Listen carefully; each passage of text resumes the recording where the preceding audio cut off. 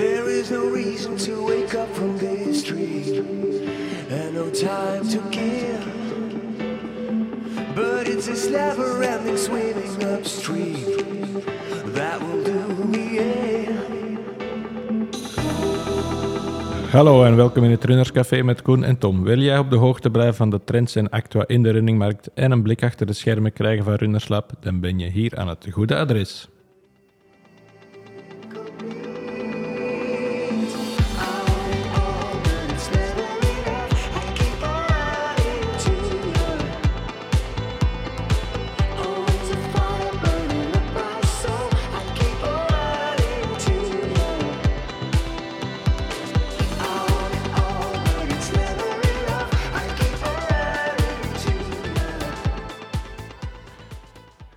Hallo en welkom iedereen bij een nieuwe aflevering van het Runnerscafé, de eerste van 2024. Voor iedereen de beste wensen, ook voor onze gasten en Koen en onze gasten.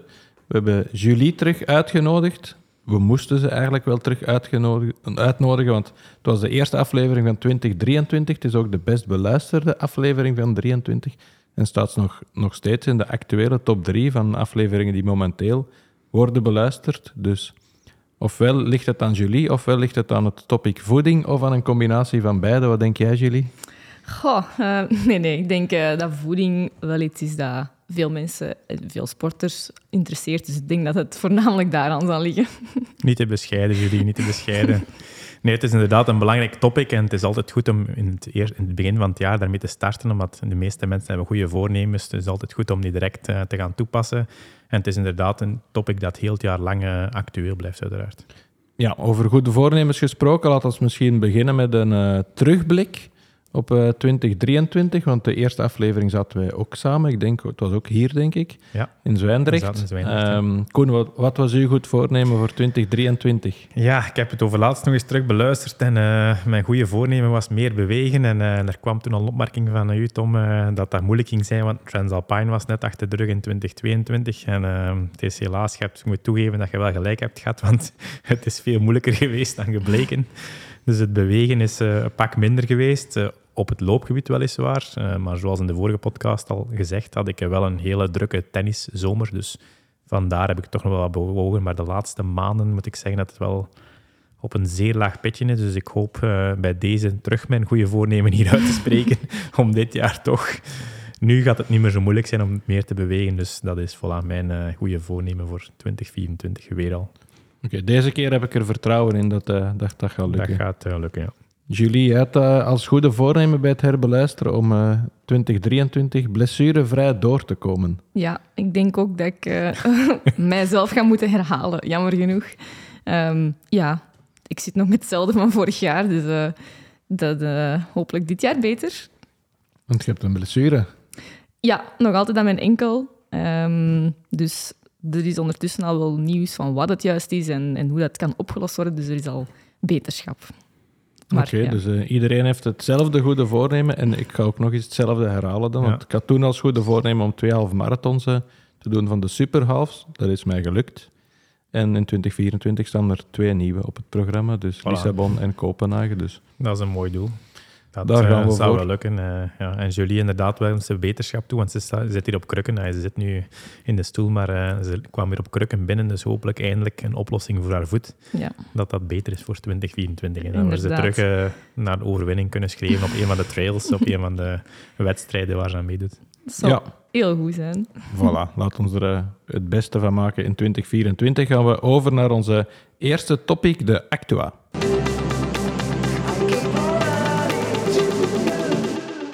Koen, we hadden de afgelopen week gelanceerd in de vorige aflevering de verkiezing van de Gouden Runnerschoen. Die heeft de afgelopen dagen gelopen. Het was leuk. Ja, het was heel leuk. Het was onze eerste verkiezing van de Gouden Runnerschoen. We hebben in de vorige podcast 8 nominaties, dus elk 2 nominaties mogen doen. En we hadden 8 zeer mooie namen uiteraard, die we naar voren hadden gebracht. En we hebben ze dan geloten in een kwartfinale. Een duel tegen elkaar. De luisteraars konden stemmen op onze stories. En er waren toch telkens wel heel veel stemmen, vond ik, van in het begin. De kandidaten deden ook actief mee met het delen. Dus, en zo kregen we heel snel halve finales met 4 sterke namen.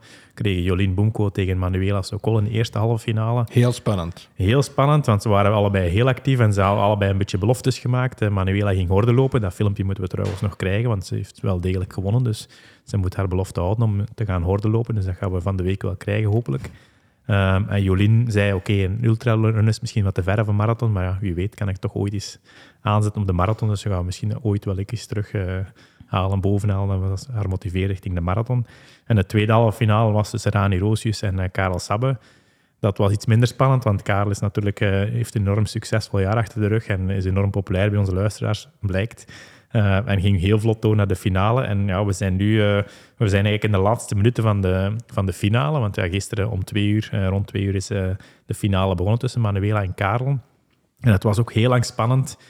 Tot 's avonds, tot Karel zelf actief zijn volgers opriep om te stemmen. En dan ging het heel snel in de richting van Karel. Dus we kunnen hier bij deze laten weten dat onze eerste gouden runnerschoen naar Karel Sabbe gaat. En volledig terecht, uiteraard. Ja, het is schitterend wat hij gedaan heeft. En hij heeft heel trouwe volgers. Hij moest het echt maar 1 keer delen en de strijd was gestreden. Ja. We hadden meestal gemiddeld 400 à 500 stemmen per wedstrijd eigenlijk. En bij Jolien en Manuela in de halve finale ging het al naar 500-600 stemmen. En nu zitten we 1800 stemmen of zo, denk ik, waarvan 1500 voor Karel. Dus ze waren heel actief, zijn volgers, om mee te stemmen. Dus ja, waarvoor dank in naam van Karel. Maar het is een zeer terechte winnaar. We zijn heel blij dat er zo'n naam op onze eerste eerlijst komt, want we gaan dit jaarlijks herhalen, uiteraard. En dan gaan we wel zien wie er de komende jaren op onze eerlijst verder komt. Hè. Maar we gaan bij deze Karel ook wel eens uitnodigen in onze podcast. We gaan eens kijken wat het lukt om hem bij ons te krijgen, of wij naar hem. In welk concept moeten we nog eens nadenken. Maar het zou heel leuk zijn. We gaan hem sowieso uitreiken aan hemzelf.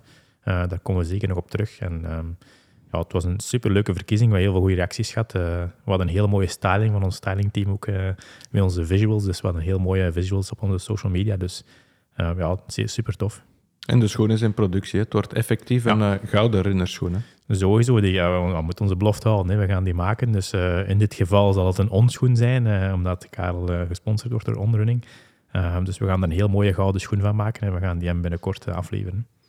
Had jij een favoriet, jullie? Of favoriete?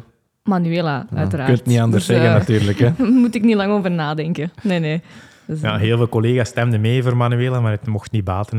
En ik heb toch wel gezien dat er een aantal collega's ook voor Karel gestemd hadden. Dus Karel was ook populair onder de collega's bij ons. Dus het is natuurlijk een super sterk atleet. En wat Manuela gepresteerd was ook super sterk. Maar Karel met de Barkley en met de FKT in Amerika was natuurlijk nog wel een stapje hoger. Dus... Manuela maakte bijna beloftes dat ze ging winnen, dat ze ook voor de Barkley ging inschrijven. Dus wie weet, komen ze ooit ook nog wel eens...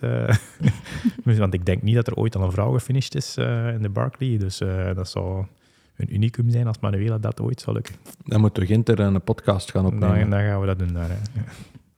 Oké, Karel mag ons aan een berichtje van ons verwachten. En dan gaan we afspraken maken om de trofee uit te reiken. Ja, gaan we over naar onze topic van vandaag, voeding.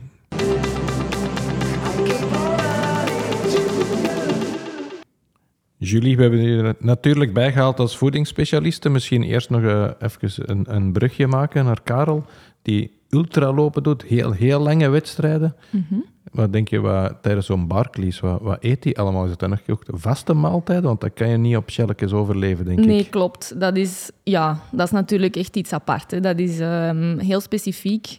Die afstanden zijn zo lang, die zijn zo lang bezig, dat op shells alleen inderdaad niet gaat. Je moet ook tussentijds je eiwitten een keer aanvullen, iets van gezonde vetten. Dus die eten inderdaad sowieso iets meer die vaste voeding ook. Dat is niet allemaal op het snelle werk. Dus. Ja. We hebben al een aflevering gemaakt over voeding. Daar hebben we specifiek ingezoomd op de laatste dagen voor een wedstrijd, tijdens en wat we vlak na de wedstrijd doen. Je hebt nu opnieuw is een andere insteek voorbereid. En je stuurt ons een documentje door met als titel Training the Gut.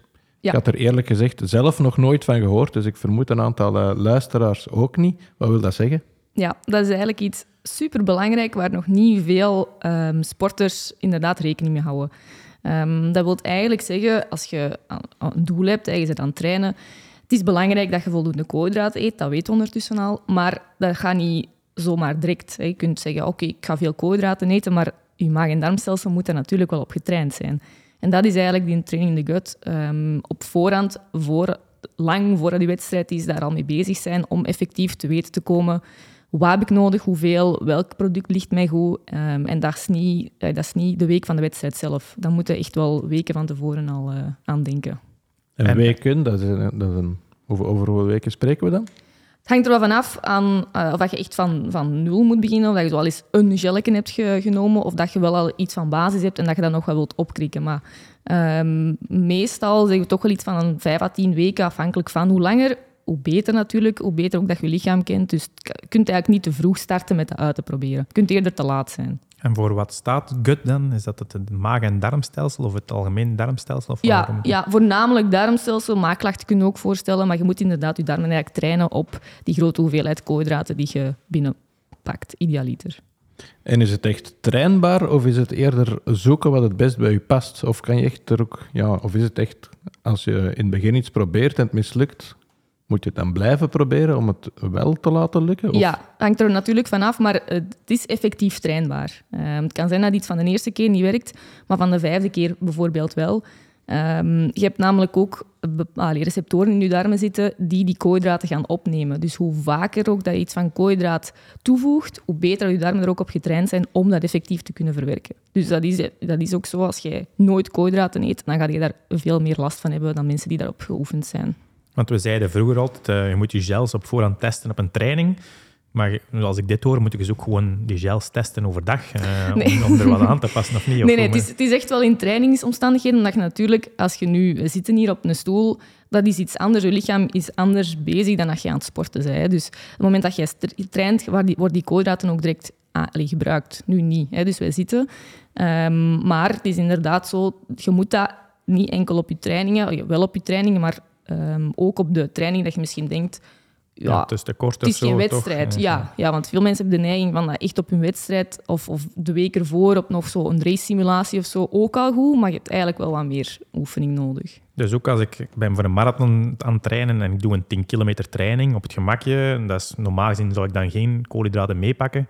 Ja, pak toch die gel al eens mee en test die toch al eens extra tijdens een gewone training. Ook al is het korter. Klopt. Dan heb je het niet nodig. Ja, je gaat dat niet altijd moeten doen in die training. Want op den duur heb je onnodig koolhydraten aan het gebruiken. Maar wel doen ter oefening. Dus daarmee, je moet dat niet in elke training doen. Maar je moet op je week kijken. Oké, ik ga dat 1 of 2 trainingen uittesten. Zodanig dat ik dat kan opbouwen. Oké, stel er zijn mensen getriggerd. Laat het ons eens concreet maken. Want er zijn verschillende mogelijkheden om het te gaan trainen. Ja. De meest gebruikte methode is eigenlijk de hoeveelheid koolhydraten die je tijdens je training neemt, om die te verhogen. Dat is ook wat dat in wedstrijd het gemakkelijkste rendement oplevert. Hoe meer koolhydraten dat je kunt verwerken, hoe beter je prestatie. Daar komt het eigenlijk op neer. Dus concreet, veel mensen kennen de regel wel van 30, 60, 90 gram koolhydraten per uur. Dus stel nu, je bent iemand, je kunt al 60 gram koolhydraten per uur verwerken. We gaan ervan uit wat dat neerkomt op 2 gels per uur. Je pakt enkel met gels en water 2 gels per uur, van 30 gram koolhydraten dan. Dan je wilt bijvoorbeeld naar 70, 80, 90 opbouwen. De eerste 3 weken houden dat eigenlijk op die 60. Dus je oefent met die gels van 60, die 60 gram per uur 3 weken lang, zodat je echt weet van oké, dit gaat mij goed af. Nergens problemen van.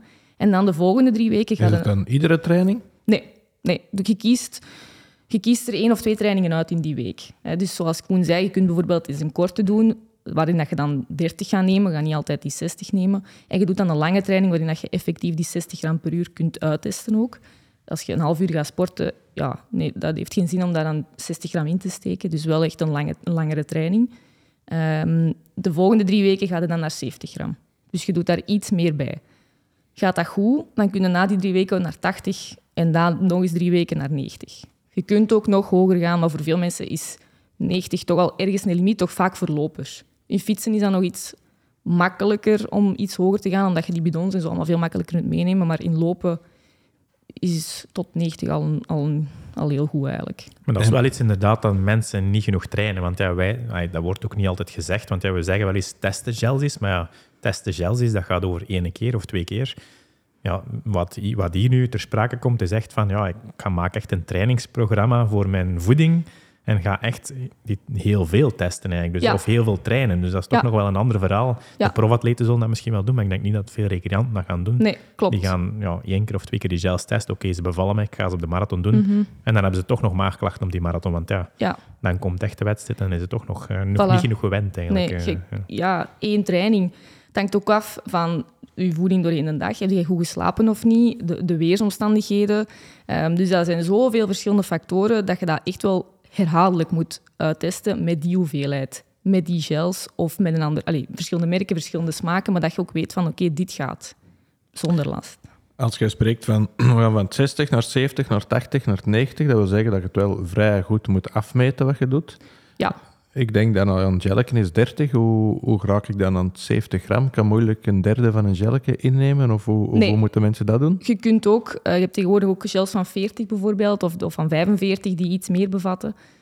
Of je kan voor 2 gels en een gummi van 20. Je hebt bijvoorbeeld bij Runnerslab verkopen van die bloks, van die gummitjes waar je een kleinere dosis hebt, dat je er gemakkelijk kunt bij doen. Dus inderdaad, als je met een unidoos gel werkt, dan is dat vaak tussen de 20 à 30 per gel, afhankelijk van het merk. Dus dan kun je inderdaad 2 gels van 30 en 1 van 20, dan zit dan 80. Maar voor die 70 gaat dan inderdaad gels 2 van 20 en 1 van 30 bijvoorbeeld. Ik denk ook dat niet iedereen gaat denk ik tot die 90 kunnen gaan. Nee. Is dat dan de bedoeling van dat traject om voor u zelf te bepalen wat dat een optimaal is of wat dat haalbaar is? Want hoe meer, hoe beter wel, als je het kunt verwerken, of niet? Maar natuurlijk hangt het ook af van de afstand dat je doet. Als bijvoorbeeld eigenlijk vanaf 3 uur, 2 à 3 uur raden we eigenlijk aan, of idealiter gaat het naar hogere hoeveelheden, is dat tot 2 uur, dan is dat eigenlijk al perfect als je 60 gram vlot kunt verwerken. Ik denk dat voor de meeste mensen de opbouw 30, 40, 50, 60 makkelijker of meer nodig gaat zijn. Ja. Voor wie eigenlijk nog geen gels neemt of het niet gewend is, moet niet aan de 60 beginnen. Nee, je moet starten met wat je al kent. Doe je niks, dan begin je eigenlijk op 0. Dus dan ga je naar 20 en dan naar 30, 40. Ja. Oké. Niet zo evident toch, maar wel een belangrijke. Dus inderdaad wel op tijd aan beginnen. Ja, als je inderdaad naar 40 wilt gaan en je zit op 0, dan heb je al wel een aantal weken nodig om dat deftig uit te testen. En als je in je traject merkt 30 gaat, maar 40 niet, dan weet je ook, oké, ik gebruik die 30 comfortabel voor mijn afstand. Dat is misschien dan 1 uur of 2 uur dat je gaat lopen. Dat gaat nog wel lukken, maar je moet er rekening houden. Volgende keer wil je wat langer of doe je een langere wedstrijd. Op tijd beginnen oefenen, want je weet dat je daar de vorige keer wat vastliep. Ik las inderdaad ook dat dat zeer trainbaar was. Maar er stond ook bij dat de suikerinname die je had doorheen de week, als je iemand bent die heel veel suiker inneemt, dat ook makkelijker was. Ja, klopt. Dus dat wil zeggen, iemand die dan af en toe een colaatje of meer cola tussendoor drinkt, die eigenlijk een voordeel heeft om dan gels op te nemen ten opzichte van... Zo wel. Dat is natuurlijk niet heel gezond, natuurlijk. Nee. Hè? Maar als je puur gaat kijken, effectief, die receptoren in je darmen, je hebt er meer, waardoor je dat dus inderdaad vlotter kunt verwerken. Dus hetzelfde voor mensen die low carb of zo eten. Die hebben vaak veel meer moeite met die koolhydraten om dat te oefenen, omdat je weinig koolhydraten voorziet doorheen de dag al. Ja. Dus de laatste 10 weken voor de marathon moet hij eigenlijk de zero aan de kant laten en moet een gewone Coca-Cola pakken. Of gewoon water en iets anders voedzaam. Het is koolhydraten in het algemeen, want je zegt nu echt suiker. Hè. Je kunt ook koolhydraten uit fruit halen, bijvoorbeeld. Ja. Dat is al beter. Ik ben mijn eigen proberen aan het... vorig jaar ben je een iced tea green te pushen, dit jaar is cola. Oké. Ik probeer iets positiefs uit te halen op mijn dagelijks dieet. Ja, maar toen ik dat las, dacht ik wel, dat is wel goed. Eigenlijk kan ik beter tegen gels. Maar ik heb wel gehoord dat iemand zei dat makkelijk, als je zo een loop doet, zodat je niet gemakkelijk last hebt. Dus nee, dat is waar. effectief... Ik kan makkelijk snoepjes eten en voilà. van alles. Dus dat gaat inderdaad vlot binnen. Dus dat lijkt wel dat het inderdaad trainbaar is. Hè. Stel, je krijgt op een bepaald punt toch last of het lukt niet goed. Hoe lang moet je dat tijd geven? Want het is trainbaar, maar goed, als het 2 keer niet lukt, 3 keer niet lukt, hoe lang blijf je proberen natuurlijk? Die 3 weken is een richtlijn. Dus als je 3 weken geprobeerd hebt met verschillende gels, verschillende smaken, verschillende merken, texturen, dan als je na die 3 weken nog altijd echt niet kunt verdragen, dan weet je dat je een stapje terug moet doen en dat je bovengrens is, zal ik zeggen.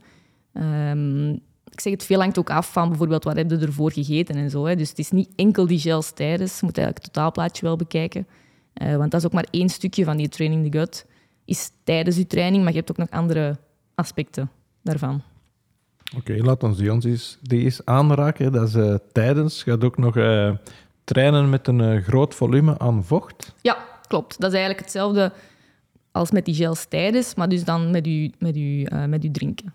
Dus grotere volumes in je maag gaat je ook beter op trainen dat je maag dat ook sneller gaat verwerken eigenlijk.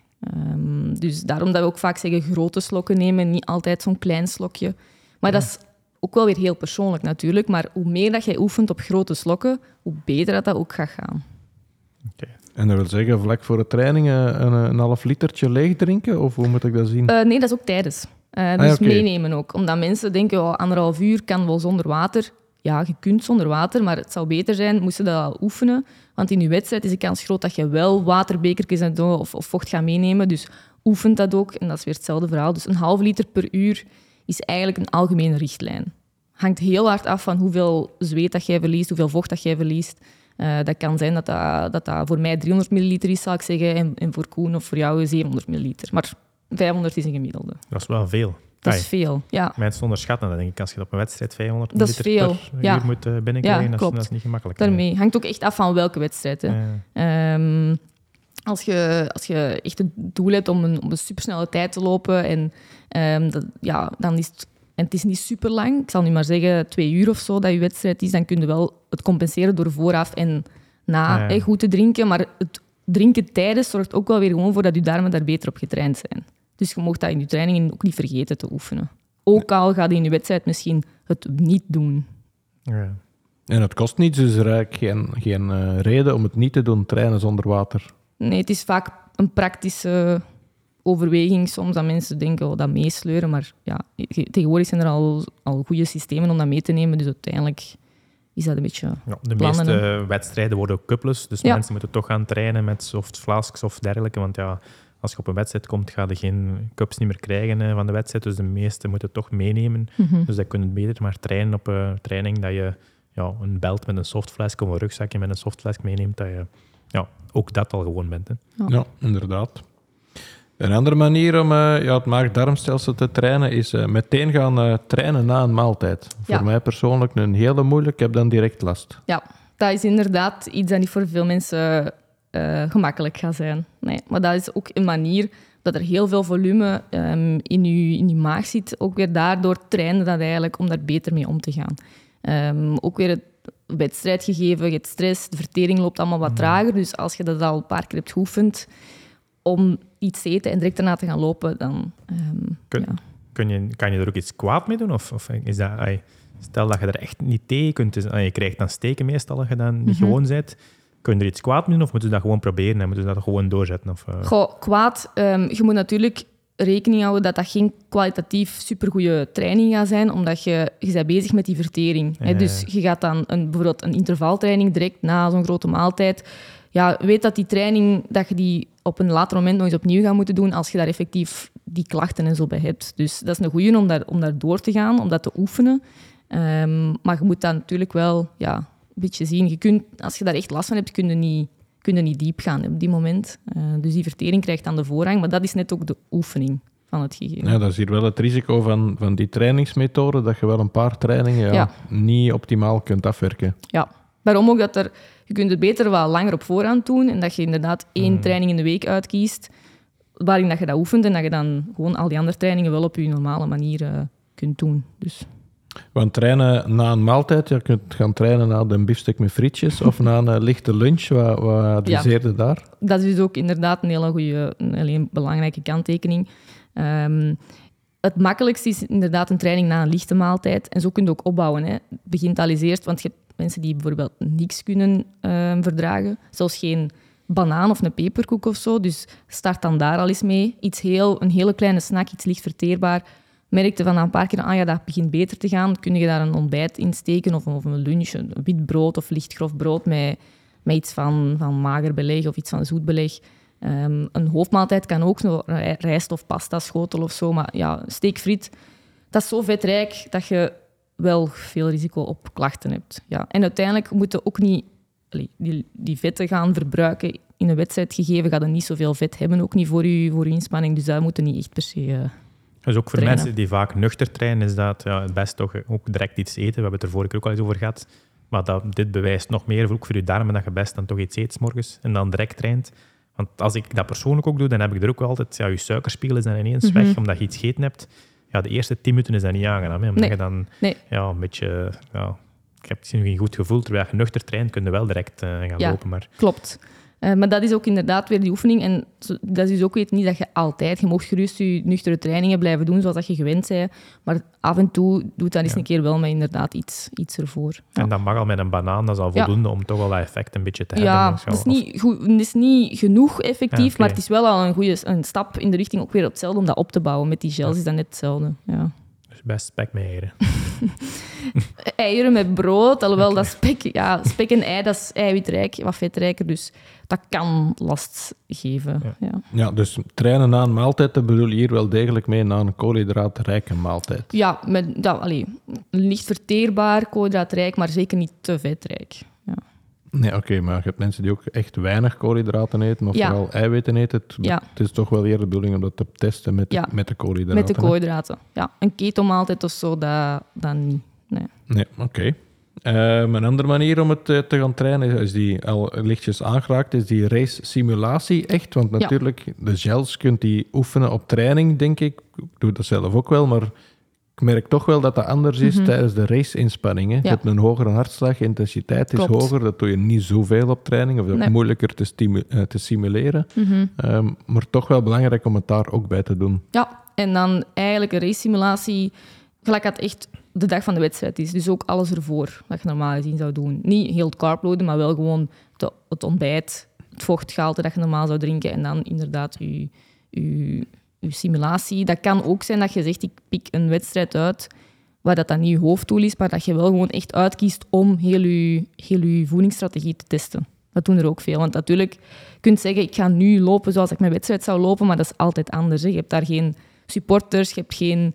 Vaak doet op een wedstrijd toch nog altijd meer dan dat je dat thuis op je eigen zou doen. Dus, ja, of je zou kunnen zeggen dat ze een training doen, dat ze over hun tempo gaan. Dat ze eigenlijk iets te diep gaan, bij wijze van spreken. Oké, dat is misschien trainingstechnisch dan natuurlijk wel minder, want je zit dan misschien je vast schema niet aan het volgen, maar zo zou je wel natuurlijk je kunnen in een wedstrijd inleven. Hè, omdat je lichaam dan over zijn toer gaat en dan toch die gel proberen nemen, dan kun je ook wel wat trainen, denk ik. Dat is waar, ja. Dat moet je natuurlijk niet elke week doen. Nee. Of inderdaad tijdens een voorbereidingswedstrijd. Hè? Ja, klopt. Waar had jij daaraan komen bij een marathon of halve marathon? Maar in voorbereiding, wat doen de mensen daar best van wedstrijden? Ik vind een halve marathon altijd wel interessant. Ik vind sommige mensen doen dat iets te kort op de marathon. Want ik vind 2 weken bijvoorbeeld vind ik al iets te kort. Ik zou dat eerder 3 tot 4 weken doen. Of 4 weken vind ik ideaal om dan nog eens een prikkel te doen van een halve marathon. Een 10 kilometer wedstrijd doen er sommigen ook. Maar ik vind dat heeft minder zin natuurlijk. Want dan ga je veel hoger in verzuring. En dat tempo Ter ligt veel voorbereiding hoger. van een halve misschien wel. Ter voorbereiding van een halve wel, maar niet ter voorbereiding van een marathon. Dus je moet een beetje, ik denk ongeveer de helft van de afstand zou inderdaad een goede voorbereiding zijn. En idealiter is dat 4 weken, 5 weken voordien, dat je toch nog wat trainingsweken daartussen kan steken. Want als je 2 weken voordien doet, dan is het eigenlijk enkel nog rusten nadien, want je moet na die wedstrijd ook recupereren. Dus dan is het enkel nog rusten nadien, dus dan kan je niks van trainingsprikkel niet meer doen. Dus idealiter, en als je dan te diep gaat, is het ook weer risico dat je niet uitgerust bent. Dus idealiter denk ik 4 weken voor je marathon, een halve marathon is ideaal, denk ik. Om dat inderdaad allemaal eens uit te testen, maar ook gewoon je lichaam een prikkel te geven naar trainingsintensiteit. Ja. En jullie, een laatste manier om het te gaan trainen is ook gewoon meer koolhydraten in de voeding gaan toevoegen. Ja, dus wat wij wat Koen ook net al aanhaalde van die frisdrank, maar dat was nu misschien iets minder goed voorbeeld, maar inderdaad in je dagdagelijkse voeding ook rekening houden dat je wel die koolhydraten voorziet. Dat niet allemaal koolhydraatarm is, constant. Ja, oké. Ik zag ook dat als ik daar dingen over las, dat het immuunsysteem dat ook een belangrijk aspect is. Dat je dat ook goed op punt moet houden om je darmen te trainen natuurlijk. Dat al een belangrijke impact heeft ook. Ja, klopt. Darmen zijn eigenlijk onderschat. Dat zit echt met superveel samen, waaronder inderdaad ook je immuniteit. En training en heel veel trainen geeft natuurlijk ook een stress, waardoor dat je inderdaad die immuniteit ook wat kunt gaan aantasten. Als je inderdaad je voeding niet goed aanpast, heb je ook veel meer risico op ziekte, blessures. Dat zit allemaal samen. Ja. Want ik las hier in uw voorbereiding voor koolhydraten doorheen de week dat je spreekt over 6 tot 10 gram per kilogram lichaamsgewicht. Mm-hmm. Ik zou bij God niet weten wat ik nu als inneem. Wat is zo de gemiddelde, als je een normaal doorsnee voedingspatroon hebt, aan hoeveel gram zitten we dan? De meeste komen zeker niet aan 10. Duursporters, die langere afstanden, die zitten inderdaad gemakkelijker al wat hoger, maar de gemiddelde 5 à 6. Ja, misschien 4 à 6. Ja.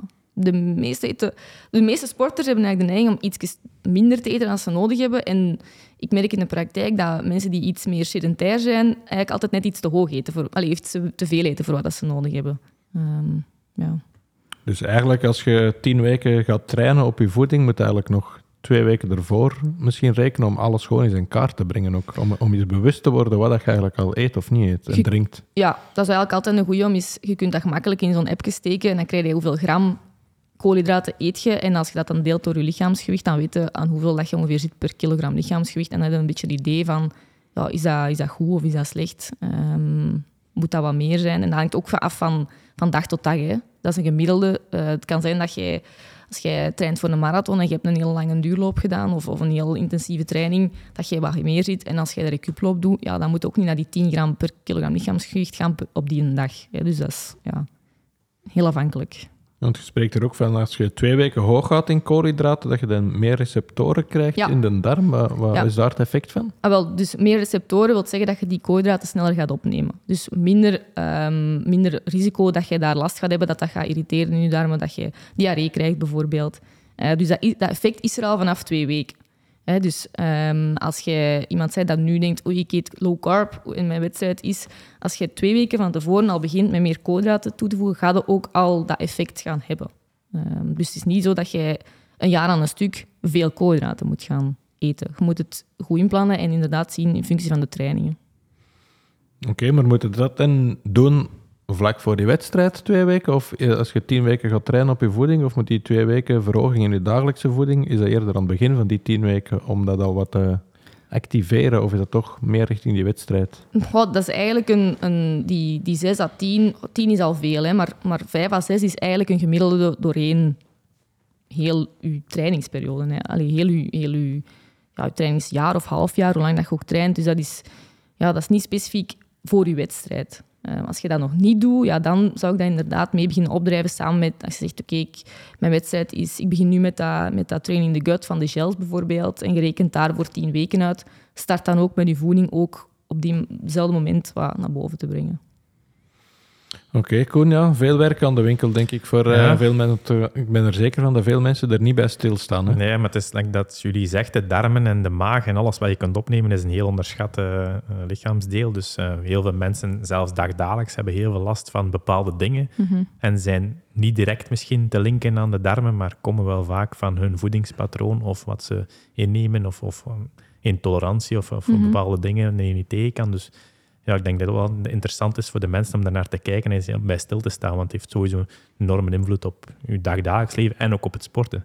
En als jullie ook zegt, vele sporters zie ik ook wel vaak te weinig koolhydraten innemen, want ze zijn zo gefocust soms op het gewicht of gewichtverlies en dan gaat het vaak de andere kant uit, terwijl het eigenlijk voor je sportprestatie heel belangrijk is dat je genoeg koolhydraten hebt en genoeg benzine hebt om te sporten. Dus, en dan denk ik dat je toch beter naar die bovengrens gaat van inname dan dat je te weinig gaat nemen. Dus, en dat is wel vaak de balans die veel sporters, recreanten als topsporters hebben, denk ik. Ja, klopt.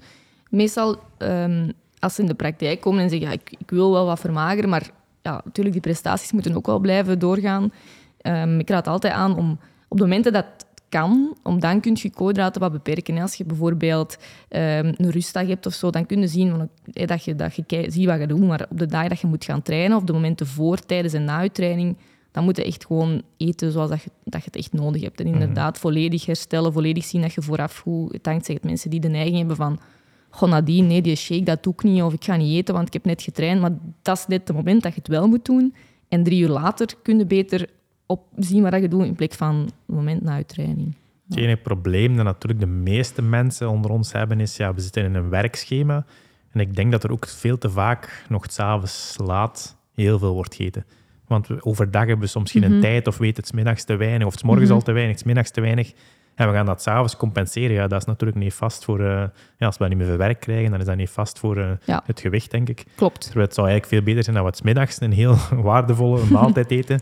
En s'avonds dan misschien iets minder koolhydraten opnemen. Zeker laat, denk ik. Klopt. Als je nadien toch geen training... Als je training 's ochtends was bijvoorbeeld, dan moet je inderdaad zien dat je 's ochtends en 's middags goed eet.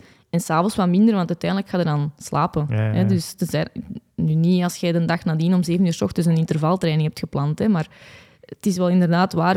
Ja, vaak is dat 's avonds thuiskomen, tijd, eindelijk. We kunnen goed eten. En dan te veel, eigenlijk. Ja. Dan moet het FDH-dieet volgen, s'avonds. Ken dat? En FDH? dat ken ik niet. Fret de helft. Oké. Ik heb dat ooit eens gehoord van een dokter die dat zei. En die zei van, dat is het beste dieet dat er is. Ja, s'avonds inderdaad zou dat Want wij kunnen eten toepassen. meestal te veel. Sommige eten dagelijks dingen gewoon zwaar. te veel. Hè. En dus dan is eigenlijk gewoon zeker die maaltijden. Simpel dieet wel. Afwegen, denk ik. Ik denk dat Ja, dat wel wel, een maar tip het is is om dat, af te doen. ja. Hetgeen dat je niet kookt, kun je ook niet opeten. Nee, hè. dat is Als waar, het is alleen als je te veel klaarmaakt dat je het naar binnen kunt. Ja, en als het dan toch te veel is, kun je het altijd houden voor een dag later. Hè, want Ja, voor 's middags in. Dan ja, is het beter, voilà, dan heb je ineens een goed gevuld middagmaal tegenover... Ja. Het moet niet direct op. Hè. Ja, het is dat. Of we kunnen snacks eten. Misschien een brugje maken, want Jullie is naast een goede diëtiste met veel technische kennis over de voeding, is ze ook een goede hobbykook, denk ik. Ja, ik doe... Dat gaan we direct proeven. Hè. Of ze doet toch een poging. Ik hoop het, nee. Dus goed, dat is misschien wel overdreven, maar ik doe het wel graag. Dat is ook belangrijk. Ja, want de mensen kunnen heel inventief zijn in snacks maken. We gaan nu tasten en we hebben een aantal dingen gemaakt, want ja, het hoeft niet altijd heel uitzonderlijk te zijn. Mensen kunnen thuis wel creatief aan de slag om goede snacks te maken, om tussendoor meer koolhydraten op te nemen, zonder dat ze dan te veel moeten eten aan één stuk. En denk ook vooral, het hoeft ook niet altijd te duur te zijn, hè, want je kunt alles wel heel goed afmeten en alles gaan kopen in de winkel, maar hier zijn misschien ook wat nuttige snacks die je zelf kunt maken en zo. Ja, klopt. En het is ook vaak een goede variatie, hè, dat je wat verschillende dingen hebt.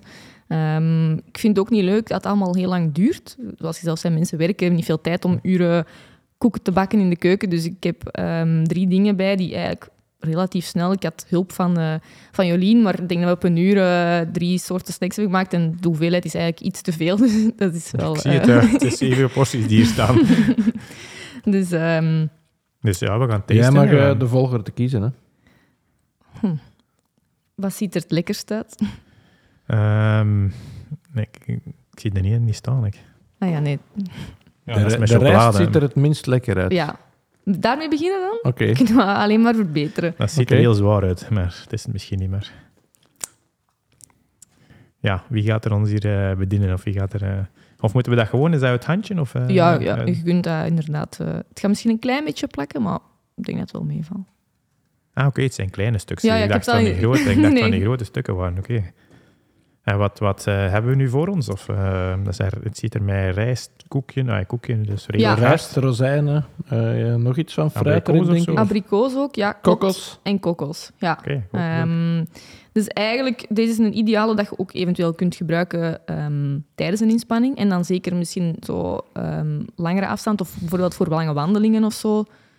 Omdat dat een iets vastere basis is. Dus je hebt je rijst, gewoon witte rijst met dat, inderdaad dat gedroogd fruit en die in de kokos. Ja, dat is iets alternatiever. Hè? Dat is zo'n hele specifieke smaak wel. En hoe komt dat hard is? Hoe komt dat echt zoals een koekje? Want ja, normaal zou dat uit elkaar vallen, denk ik dan, maar Klopt. dat blijft. Die rijst sowieso plakt al en ik heb daar een beetje kokosolie bij gedaan. Dus kokosolie, als je dat in de vriezer steekt, wordt dat hard. Okay. Dus als je dat smelt, is dat vloeibaar. Je kunt het allemaal mengen. En als je dat dan in de vriezer steekt, of in de ijskast, dan... Maar dat is niet gebakken of dat is niks? Nee, ik heb dat gewoon... die rijst is gekookt en dan heb ik gewoon alles bijeengezwierd en dan in een plastic zakje gedaan. En hoe maak je er dan zo van die schijfjes van? Want je hebt er nu van die schijfjes van gemaakt. Wel, ik had een groot diepvrieszakje, dat er zo ingestoken, wat plat geduwd, eigenlijk zo'n lange vierkant van gemaakt. En dan uit de ijskast gehaald en in reepjes gesneden. Ah, oké. Het was één grote blok en je hebt er dan blokjes van gemaakt. Ja. Oké. Ja, dus je kunt vooraf bepalen hoe dik dat je ze zelf wilt, hè, als je die in de ijskast steekt. Het is al op, het is lekker. Ja, het gaat vlot binnen. En hoeveel koolhydraten heb ik nu naar binnen gewerkt? Oei, dat heb ik niet berekend. Maar het is koolhydraatrijk en licht verteerbaar. Dus voornamelijk buiten die kokosolie, maar dat is 2 eetlepels voor al die reepjes, dus dat is echt heel laag in vet. Dus. En je kan dat perfect op voorhand maken en dan die stukjes in de diepvriezer steken? Ja. Want dat is hier te veel om... Ja, kan perfect. En diepvries kan ook? Ja. Oké. is wel lekker. Mag misschien nog iets zoeter, voor mij dan. Ja, voor tijdens een training vind ik... Het valt mee door de rozijnen en dat bij de koolstof wordt het wel wat zoeter, maar het is eigenlijk gewoon voor overdag te eten eigenlijk. Of ja, Eigenlijk is dit... of tussendoor of op je werk. Ja, of deze is eigenlijk een ideale bijvoorbeeld als je tussendoor een snack wilt en je weet dat je nog een training gaat doen in de namiddag bijvoorbeeld. Dat is licht verteerbaar, je kunt dat eigenlijk perfect vooraf... Ja. Als je nu een hele dag aan een bureau gaat zitten, dan vind ik dat minder interessant. Want dat is natuurlijk... Ja, dat is koolhydraatrijk. Maar als snack tussendoor, als je koolhydraten omhoog wilt brengen, aanloop van de wedstrijd, als snack voor het carploaden, voor een training. Ja. Dus je werkt tot 4, 5 uur, je moet om 6 uur trainen, op het werk op het einde nog een uurtje, het laatste uurtje van het werk, een paar stukjes naar binnen, dan kan je gevuld aan de training beginnen. Ja, dus zoals een oatking. Een oatking hadden we vorige keer besproken, dat is ook zoiets dat je makkelijk kan pakken. Dit is misschien vezelarmer dan ja, lichter verteerbaar. Een oatking heeft meer tijd nodig, maar deze inderdaad... Je kunt ook meenemen tijdens. Maar dan geen intervaltraining, maar... Gewoon, ik denk dat je dat wel tijdens kunt. Ja, dat kan ik tijdens eten. Ja, wel. Het is alleszins voor geschikt. Het is gewoon... Als het niet uit elkaar valt. Hè. Ja, het moet hard genoeg zijn. Ja, ik zou het in een papiertje... Want als dat warmer wordt, dan gaat het uit elkaar vallen. Ja. Ik heb nog niet getest, maar... Ja, nu is het nog fris, het is nog vrij fris uit de frigo. Alleszins al een aanrader. We gaan natuurlijk die recepten gaan we wel moeten delen. Hè? Ja, die gaan we moeten delen. Ja. Ik zal, als jullie dat willen. Het is geheim recept. Patenten. Is dat iets dat je zelf hebt ontwikkeld? Of is dat puur ergens opgepakt? Of wat testen? Ik heb een paar recepten, nu 2 dan eigenlijk. Ik heb 3 dingen, 2 recepten van het internet gehaald en er een paar aanpassingen aan gedaan. Ja, want stel ik lust geen rozijnen, dan kun je er ook iets anders bij draaien. Ik denk dat het origineel met ananas was. Maar nu abrikoos, rozijnen, dadels, al het gedroogd fruit dat je lekker vindt. Oké. Lekker, smaakt naar meer. Dus we gaan over naar de volgende. Ik dacht dat je nog een stukje wou. Ja, straks. Hè. Je mag het allemaal hebben. Amai, dan gaan we nog wel moeten trainen straks. Ja, Ik heb al van de morgen toch getraind, dus ik ben nu terug aan het stapelen. Ja, dus ik moet vanavond wat minder eten, dat is goed. Oké, nu gaan we naar een vaster koekje. Precies, een mueslireep ziet het eruit. Ja, klopt. Een beetje zachter dan de mueslireep, precies. Met noten, veel noten, Ricky. Amai. Lekker. Dat is goed, hè? Ik vind dat wel beter dan de vorige. Wat zit er in? Honing en zo? Noten? Muesli een beetje? Granola of zo? Nee, eigenlijk gewoon havermout. Gedroogd fruit ook weer. Honing en pindakaas. Dat is het eigenlijk. Die pindakaas. En nootjes. Gehaakte nootjes ook. Daarom dat jullie moest meekomen voor die pindakaas. Oké. Ja, iets te veel pindakaas, denk ik, Jolien. Ik vind dat wel goed. Ja, ik vind het ook wel. Het is iets... Dat is wel veel zoeter, hè? Ja, maar het leunt zich er ook wel bij om het iets zouter te maken. Eventueel als je zo echt in warm weer of je hebt wat meer zout nodig, zouden daar wel nog wat van die zoutkorreltjes kunnen overdoen. En dan... gewoon echt zout erbij doen. Ja. Okay. Dit is wel iets gewoon om mee te nemen tijdens de training, denk ik. Nee? Ja, dat kan ook. Kun je vlot binnenkrijgen. Er zit iets meer vetten in met die pindakaas, dus niet voor interval ook weer, lagere intensiteit, maar kan zeker. Heel lekker. En die kosten wel geld, dus als je dat zelf kunt maken, dan ook weer in te vriezen. Ja, en echt gewoon honing, pindakaas smelten en op een vuurtje en daar havermout en gedroogd fruit bij kappen. En in een vorm. In de pan? Ja, van het vuur halen, gewoon roeren en dan in een vormje duwen en reepjes snijden. Oké. En hoe lang blijft dat goed? Gewoon zo. Goeie vraag. Een week of zo? Of ja. Want op zich zit daar eigenlijk niks... Ja, er zit niks in dat heel snel slecht kan worden. Hè? Maar... Ja. Aanrader. Dat is ook een aanrader. Hè. En dat kun je ook gewoon... dat zou ik gewoon overdag tussendoor. Maar dat is inderdaad... Dat kun je perfect als tussentijdse snack. Dat gaat ook beter vullen dan die rijstreep. En dat is gezonder dan die cola dan? Dat is veel gezonder, ja. Om toch wat te trainen voor die koolhydraten, dan... Gevaarlijk om te veel van te eten. Dat denk ik ook wel, ja. Maar je moet een reepje meenemen en de rest thuis laten staan. Best, want bij de koffie gaat het anders wel... Gaat vlot binnen. Kan dat een maaltijd vervangen? Stel, ik heb 's middags niet veel tijd. Ik ben van vergadering naar ergens anders, naar een gesprek en ik wil toch iets eten. Kan ik daar genoeg van eten om... Ja, het is vooral op basis van koolhydraten en wat gezonde vetten, dus daar zitten wel weinig tot geen eiwitten in. Dus om echt een volwaardige maaltijd te hebben, moeten eigenlijk ook wel... Ja.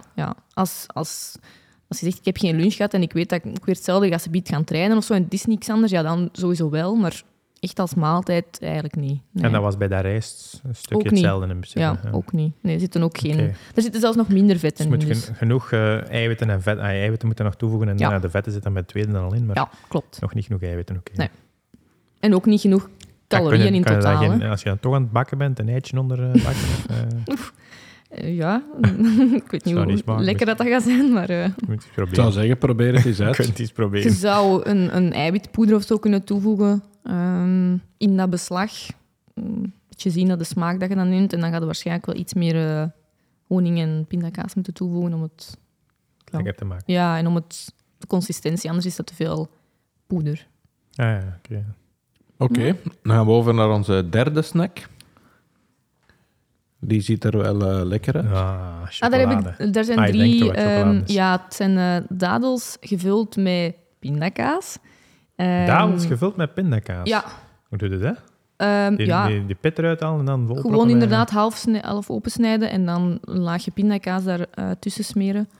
En dan heb ik gewoon chocolade gesmolten en dat erin gesopt.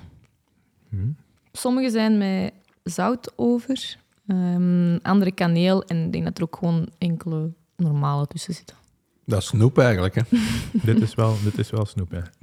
Ja, dat is weer hetzelfde. Dat is dadels, dus die koolhydraten en dan iets van gezonde vetten, die pindakaas. Dus door het feit dat die pindakaas erbij zit ook, ga je niet direct zo die suikerpiek hebben, zoals dat je zou hebben bij een gelletje.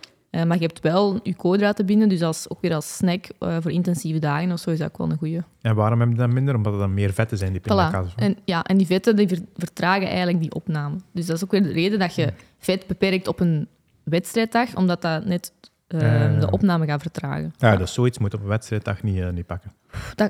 Niet er vlak voor, dat niet. Maar als je bijvoorbeeld een wedstrijd hebt om 4 uur namiddag, dan kun je in de voormiddag wel zoiets eten. Dus tijdens lopen is eigenlijk enkel die rijst goed eigenlijk? Nee, afhankelijk wat voor type loop dat is. Ja. Een rustige loop, een lange duurloop, kan dat wel. Hè. Ja, dan kun je vetten wel... dat hangt er echt vanaf ook hoe dat je... Ja, persoonlijk. Voor Karel Sabbe bijvoorbeeld zou die een dadel met pindakaas... wel goed zijn. Of Transalpine of zo van die trails van 50, 60 kilometer kunnen of de dodentocht, wandelingen. Ook goede snacks. En dan moet je wel genoeg vetten bijpakken, of wat? Ja, als dat dan enkel die snelle suikers zijn, dan gaat er veel te snel... Te veel pieken en dalen hebben misschien. En die intensiteit is laag. Dus dan kun je beter iets erbij doen, waardoor dat je wel constant energie hebt, maar niet te gepiekt, zal ik zeggen. Dus niet even heel veel. Daarom ook dat ik die heb gekozen voor overdag, omdat je dan eigenlijk ook... Ja, op die moment er nog niet aan doen. Hè. Het is een snack. Ja, we spreken altijd over de verhouding vetten-koolhydraten. Spelen eiwitten eigenlijk tijdens de inspanning een rol, of doet dat er dan eigenlijk niet toe? Nu heb ik juist een dadel.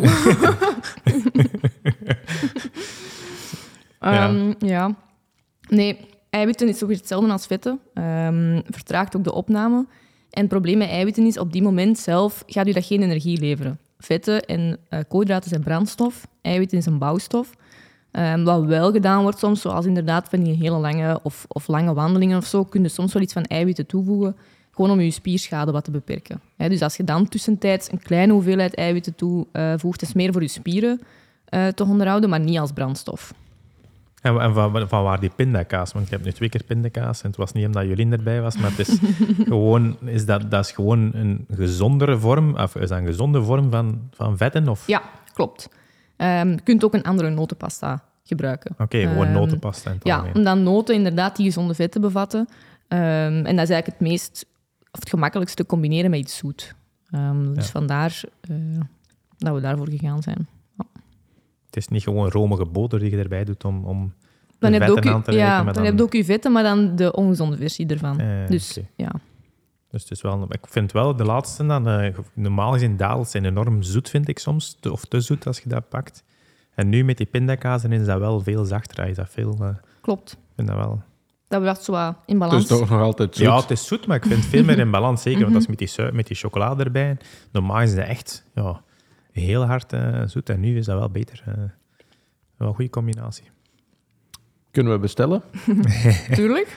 Nu vanaf, dat is gevaarlijk om iets te Ja, zeggen. ik had beter niks gezegd. Voor de volgende teambuilding, dan Oei. gaat jullie...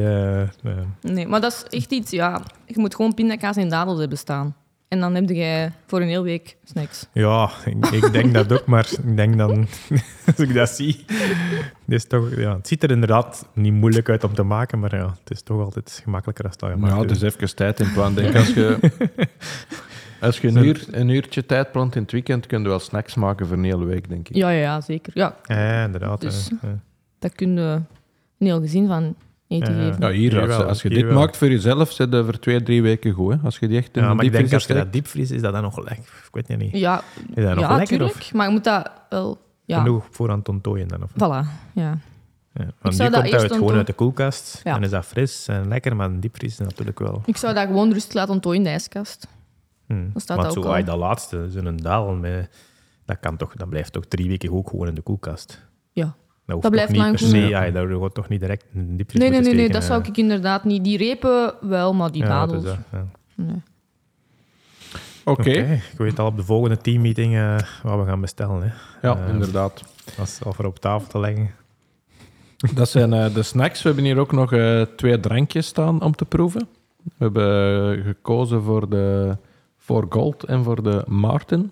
En de vorige keer is dat ook niet aan bod gekomen, de vorige aflevering. Mocht kiezen waarmee... Vorige keer hebben we de gels getest, hebben Ja. we baars getest, denk ik. En hebben we de gummies. de Ja. gummies getest. Ja, inderdaad, toen hadden we nog geen... hadden we wel uiteraard in de winkel staan, maar hebben we toen geen vloeibare koolhydraatrrijke dranken gedronken. We hebben er nu 2 getest. Of we hebben er nu 2 We staan. gaan er 2 hebben staan. Ja. We hebben For Gold en we hebben Martin. Wanneer nemen we dat op de verpakking stond, dat ook vooral is om tijdens de inspanning te drinken. Ja, klopt. Dit zijn 2 isotone dranken. Ik denk dat we dat vorige keer wel aangehaald hebben, maar eigenlijk perfect om te gebruiken tijdens uw inspanning als aanvulling. Een halve liter van die sportdrank is iets van 30 à 40 gram koolhydraten. Dus dat vervangt eigenlijk een gel of in combinatie met een gel. Dat is wel heel zoet. Ja, ik vind het eigenlijk niet lekker. Ja, Dat is heel lekker, persoonlijk, heel maar- lekker, Ja. dat van nog wel, maar het is gewoon heel zoet. Maar ja, dat is ook nodig natuurlijk. Je zou het kunnen Is verdunnen. dit nog eventueel. isotoon? Ja? Normaal gezien is het isotoon. Ja, ik kan nog eens Je kijken. hebt er toch genoeg water bij dan toch? Ja, een halve liter. Ja, klopt. Half litertje water. Want hoeveel is dat dan? Deze heeft 34 gram koolhydraten op een halve liter. Misschien toch nog eens herhalen, wat wil dat zeggen? Een isotone drank? De isotoon heeft eigenlijk te maken met de opnamesnelheid in je darmen ook weer. Dus je hebt hypertoon, isotoon en hypotoon. En isotoon wil eigenlijk zeggen dat de hoeveelheid deeltjes in die drank hetzelfde is als in je lichaam. Dus dat is eigenlijk het meest gelijkend, waardoor dat ook door je darmen het makkelijkst opgenomen gaat worden, in je maag en darm. Dus voor het minste risico op klachten. En isotoon, wat was dat? Tussen de 3 gram per 100? Of Tussen 3 de en 4 de en de 6? 8. Ah, Ja. de 4 en de 8, Ja. oké. Dus als jij hoger gaat dan 8 bijvoorbeeld, dan zit je aan een cola bijvoorbeeld, is hypertoon. Red Bull is hypertoon. En als je nu deze zou verdunnen met water, dan zou je hem hypotoon maken. Dus Ja, dan gaat en heeft dat een voordeel? Minder dan die 4 gram? Goh, sommigen doen dat wel. Enerzijds omdat ze het anders te zoet vinden, dus dan verdunnen die smaak wat. Op zich kan dat ook. Je moet er gewoon rekening houden dat je meer van moet drinken om dezelfde hoeveelheid koolhydraten binnen te hebben. En je verdunt ook wel een beetje de zouten in je sportdrank. Dus dat is een Want kanteken. 8 is toch al veel voor 8 is isotoon te zijn, veel. of niet? Ja, Want ik denk 8 is dat veel. Zo wat isotoon om kantje, echt, ja, dat is echt het randje, kantje woordje. Hè. ja. Ik denk zo 4, 5, dat Dat is inderdaad meestal, makkelijkst klopt. opneembaar Ja, is. ja. Maar Oké, we hebben er nog een tweede staan van Martin. Die heeft eigenlijk hetzelfde effect. Ja, klopt. Mountain is natuurlijk gekend voor hun gelstructuur. Dus dat is altijd net iets anders. Is ook iets dikker qua gevoel. Allee, hoe zeg je dat? Qua textuur. er zit bijna geen smaak in. Nee, maar Nee, dat is maar- wel meestal bij Martin. Ja, klopt. Eender Dat is- wat ze maken, toch? Ja, oké. Ja, Dat is bij de gels ook zo. Ja. Dat is, voor sommige mensen is dat net een voordeel. Dit proeft toch veel minder suiker. Dit Ja. proeft veel minder koolhydraten dan de vorige, toch? Is dat ook zo, of niet? Dit is op zich allebei maltodextrine als eerste ingrediënt bij beide. Maar inderdaad, in die van For Gold zitten iets meer snelle suikers toegevoegd dan in de Mountain. Maar het is evenveel gram koolhydraten. Of hoe... Nee, ik denk dat de Mountain zelfs hoger zit. Ik denk dat die op 40 zit. voor die halve liter? Even checken om zeker te zijn. Ja, 39. Het vorige was dat is 34. dan al bijna tegen Ja. die 8 toch? Want 40 op 500, dat is bijna 8. Dat is bijna 8. Het zit iets hoger, maar je merkt het inderdaad niet. En het is ook door die hydrogel-stuk dat een ander mondgevoel ook heeft. Hè? Ja, een andere... Ja. Beter vind ik. Allee, neutraler om te gaan lopen en te gaan trainen. Het gaat makkelijker naar binnen, denk ik. De andere is, maar ja, je proeft wel... Ja. Ja. Mijn eerste minder. gevoel zegt minder kans op maagklachten. Maar het kan maar een gevoel dat zijn. weet ik niet. Dat is persoonlijk. Ja, Die hydrogel heeft, dat is een patent dat ze hebben daarop. Dus voor veel mensen wordt dat inderdaad beter verdragen. Maar is dat door de hydrogel zelf? Is dat door het feit dat dat een neutrale smaak heeft? Dat is eigenlijk niet bewezen, maar het is wel, in de praktijk zien we wel dat veel mensen daar goed mee wegkomen hè, met die Maarten. Dat is, Maar ja, die hydrogel is specifiek voor de gels. Zit dat ook in deze het drank? zit ook hierin. Ja, omdat daar pectine aan toegevoegd is, waardoor dat zo wat Want ja, bij gelei- de hydrogels ja. proefde dat echt. Hè. Dat is een verschil, maar bij deze proefde dat niet. Ah nee, ik vind dat wel. Ja? Ja. Dat is zo toch iets dikker. Dat is niet volledig vloeibaar. Ja, misschien niet. Ja, maar dat is heel persoonlijk. Want ik denk Ja, dat klopt. ik vond deze de laatste keer op de Transalpine, of op de Phantom, ik weet het al niet meer, deze getest en ik kreeg er echt maagklachten. Ik kreeg er echt maagklachten, omdat dat te veel suiker... Ik vond dat te veel. Het proefde inderdaad niet zoet, maar dat was toch te veel suikers voor mij, of te veel... Of de samenstelling niet goed, ik weet het niet, maar het was toch... Ik kreeg er toch een beetje last van. Oké, ja. Testen en proeven en proberen. Hè. Ja. Goed, we hebben hier training de gut gehad. Nog even samenvatten. We hebben besproken hoe dat je dat best kunt gaan doen. 5 tot 10 weken op voorhand. We hebben de snacks gehad. Maag- en darmklachten. Jullie een volgend topic. Een veel voorkomend probleem. Ja, en dat hangt er eigenlijk heel hard mee samen natuurlijk. En daarom ook dat ik het er heb bijgestoken. Ik dacht, ja, training gut is een manier om het op te lossen. Maar het is het totaalplaatje. Daarom ook dat ik nog een aantal andere mogelijke oorzaken van die maag- en darmklachten er heb bijgeschreven. Bijvoorbeeld uw maaltijd, dat je ervoor had gegeten. Heel belangrijk om eens te bekijken dat dat niet te veel vetten bevat, niet te veel vezels, niet te veel eiwitten. Dat zijn 3 zaken die de maaglediging vertragen. Dus als je net een vetrijke biefstuk friet en je gaat dan sporten en je hebt altijd last, dan gaat dat waarschijnlijk aan het feit liggen dat dat te vetrijk en te eiwitrijk is. Cafeïne, dat is nog zo een. Kan ook prikkelend zijn. Dus je hebt ook gels waar specifiek cafeïne in zit. Als je altijd met die gels traint en je hebt ook altijd last, ja, misschien ligt het dan gewoon aan het feit dat dat met cafeïne is en niet aan het feit dat je een koolhydraat, snelle suikers aan het nemen bent. Ja.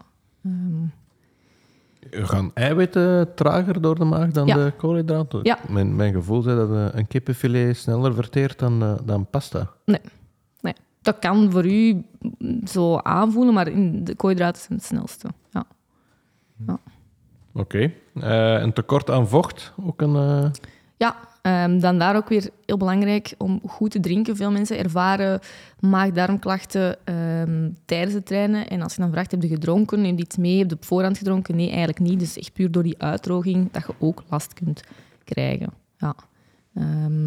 Dus ja, ook iets dat vaak over het hoofd gezien wordt wel. Genoeg drinken. Ja, Dat is algemeen natuurlijk. Ja, en de link met dan, dat je daar klachten ook van kunt krijgen, inderdaad. Je hebt wel hoofdpijn en die dingen, maar zo echt maag-darmklachten kun je daar dus ook wel van krijgen. Ja. Oké, en nog een laatste deel dan voor we overgaan naar onze volgende topic. Is het carboloaden. Hangt er ook heel sterk mee samen natuurlijk met die training de gut. Dat is echt dan die 1, 2, 3 ook al aan bod gekomen in onze vorige podcastaflevering met u. Dat zijn echt specifiek voor de wedstrijd. Ja, hè? klopt. En dat is effectief, dan is het eigenlijk de bedoeling dat je training de gut al klaar is. Dus die carboloaden is eigenlijk echt uw energievoorraad in je lichaam volledig op punt brengen om je wedstrijd te volbrengen. Dus dat is 1-2 dagen van tevoren dat je er eigenlijk mee start. Dus dan weet je al, oké, dat kan ik verdragen, zoveel heb ik nodig. En dat is eigenlijk de 2 dagen van tevoren alles aanvullen. Alles, dan wil ik eigenlijk zeggen, je koolhydraten. Ja, en hebben we vorige keer ook gezegd dat we dat best misschien doen wel via een drank, om niet te veel impact te gaan hebben of niet te veel je voedingspatroon te moeten gaan doorbreken of ineens dubbele porties te gaan eten. Ja, klopt. Het wordt heel vaak gebruikt als aanvulling inderdaad. Dan kun je dat makkelijk wegdrinken. Als je 1 liter van die carbloaden drinkt, heb je direct al een hele grote dosis koolhydraten extra binnen. Dus dat is een heel mooie aanvulling. Ja, plus je hebt je zouten ook al extra aangevuld in je vocht. Dus. Of wel lekkere snacks maken in de week. Ja, voilà. Ook ideaal. Meer koolhydraatrijke snacks voorzien tussendoor. Dus ja. Oké, ik hoop dat de luisteraars heel wat bijgeleerd hebben over de training de gut, een nieuw topic. Nog niet zoveel van gehoord, maar hopelijk toch een aantal mensen getriggerd om echt wel intensief met die voeding aan de slag te gaan en ook te gaan opnemen in hun trainingsschema. Want we hebben de vraag gelanceerd om vragen in te sturen over voeding en dat leeft nog wel. Dus dat brengt ons bij onze volgende topic, de vragen van de luisteraars.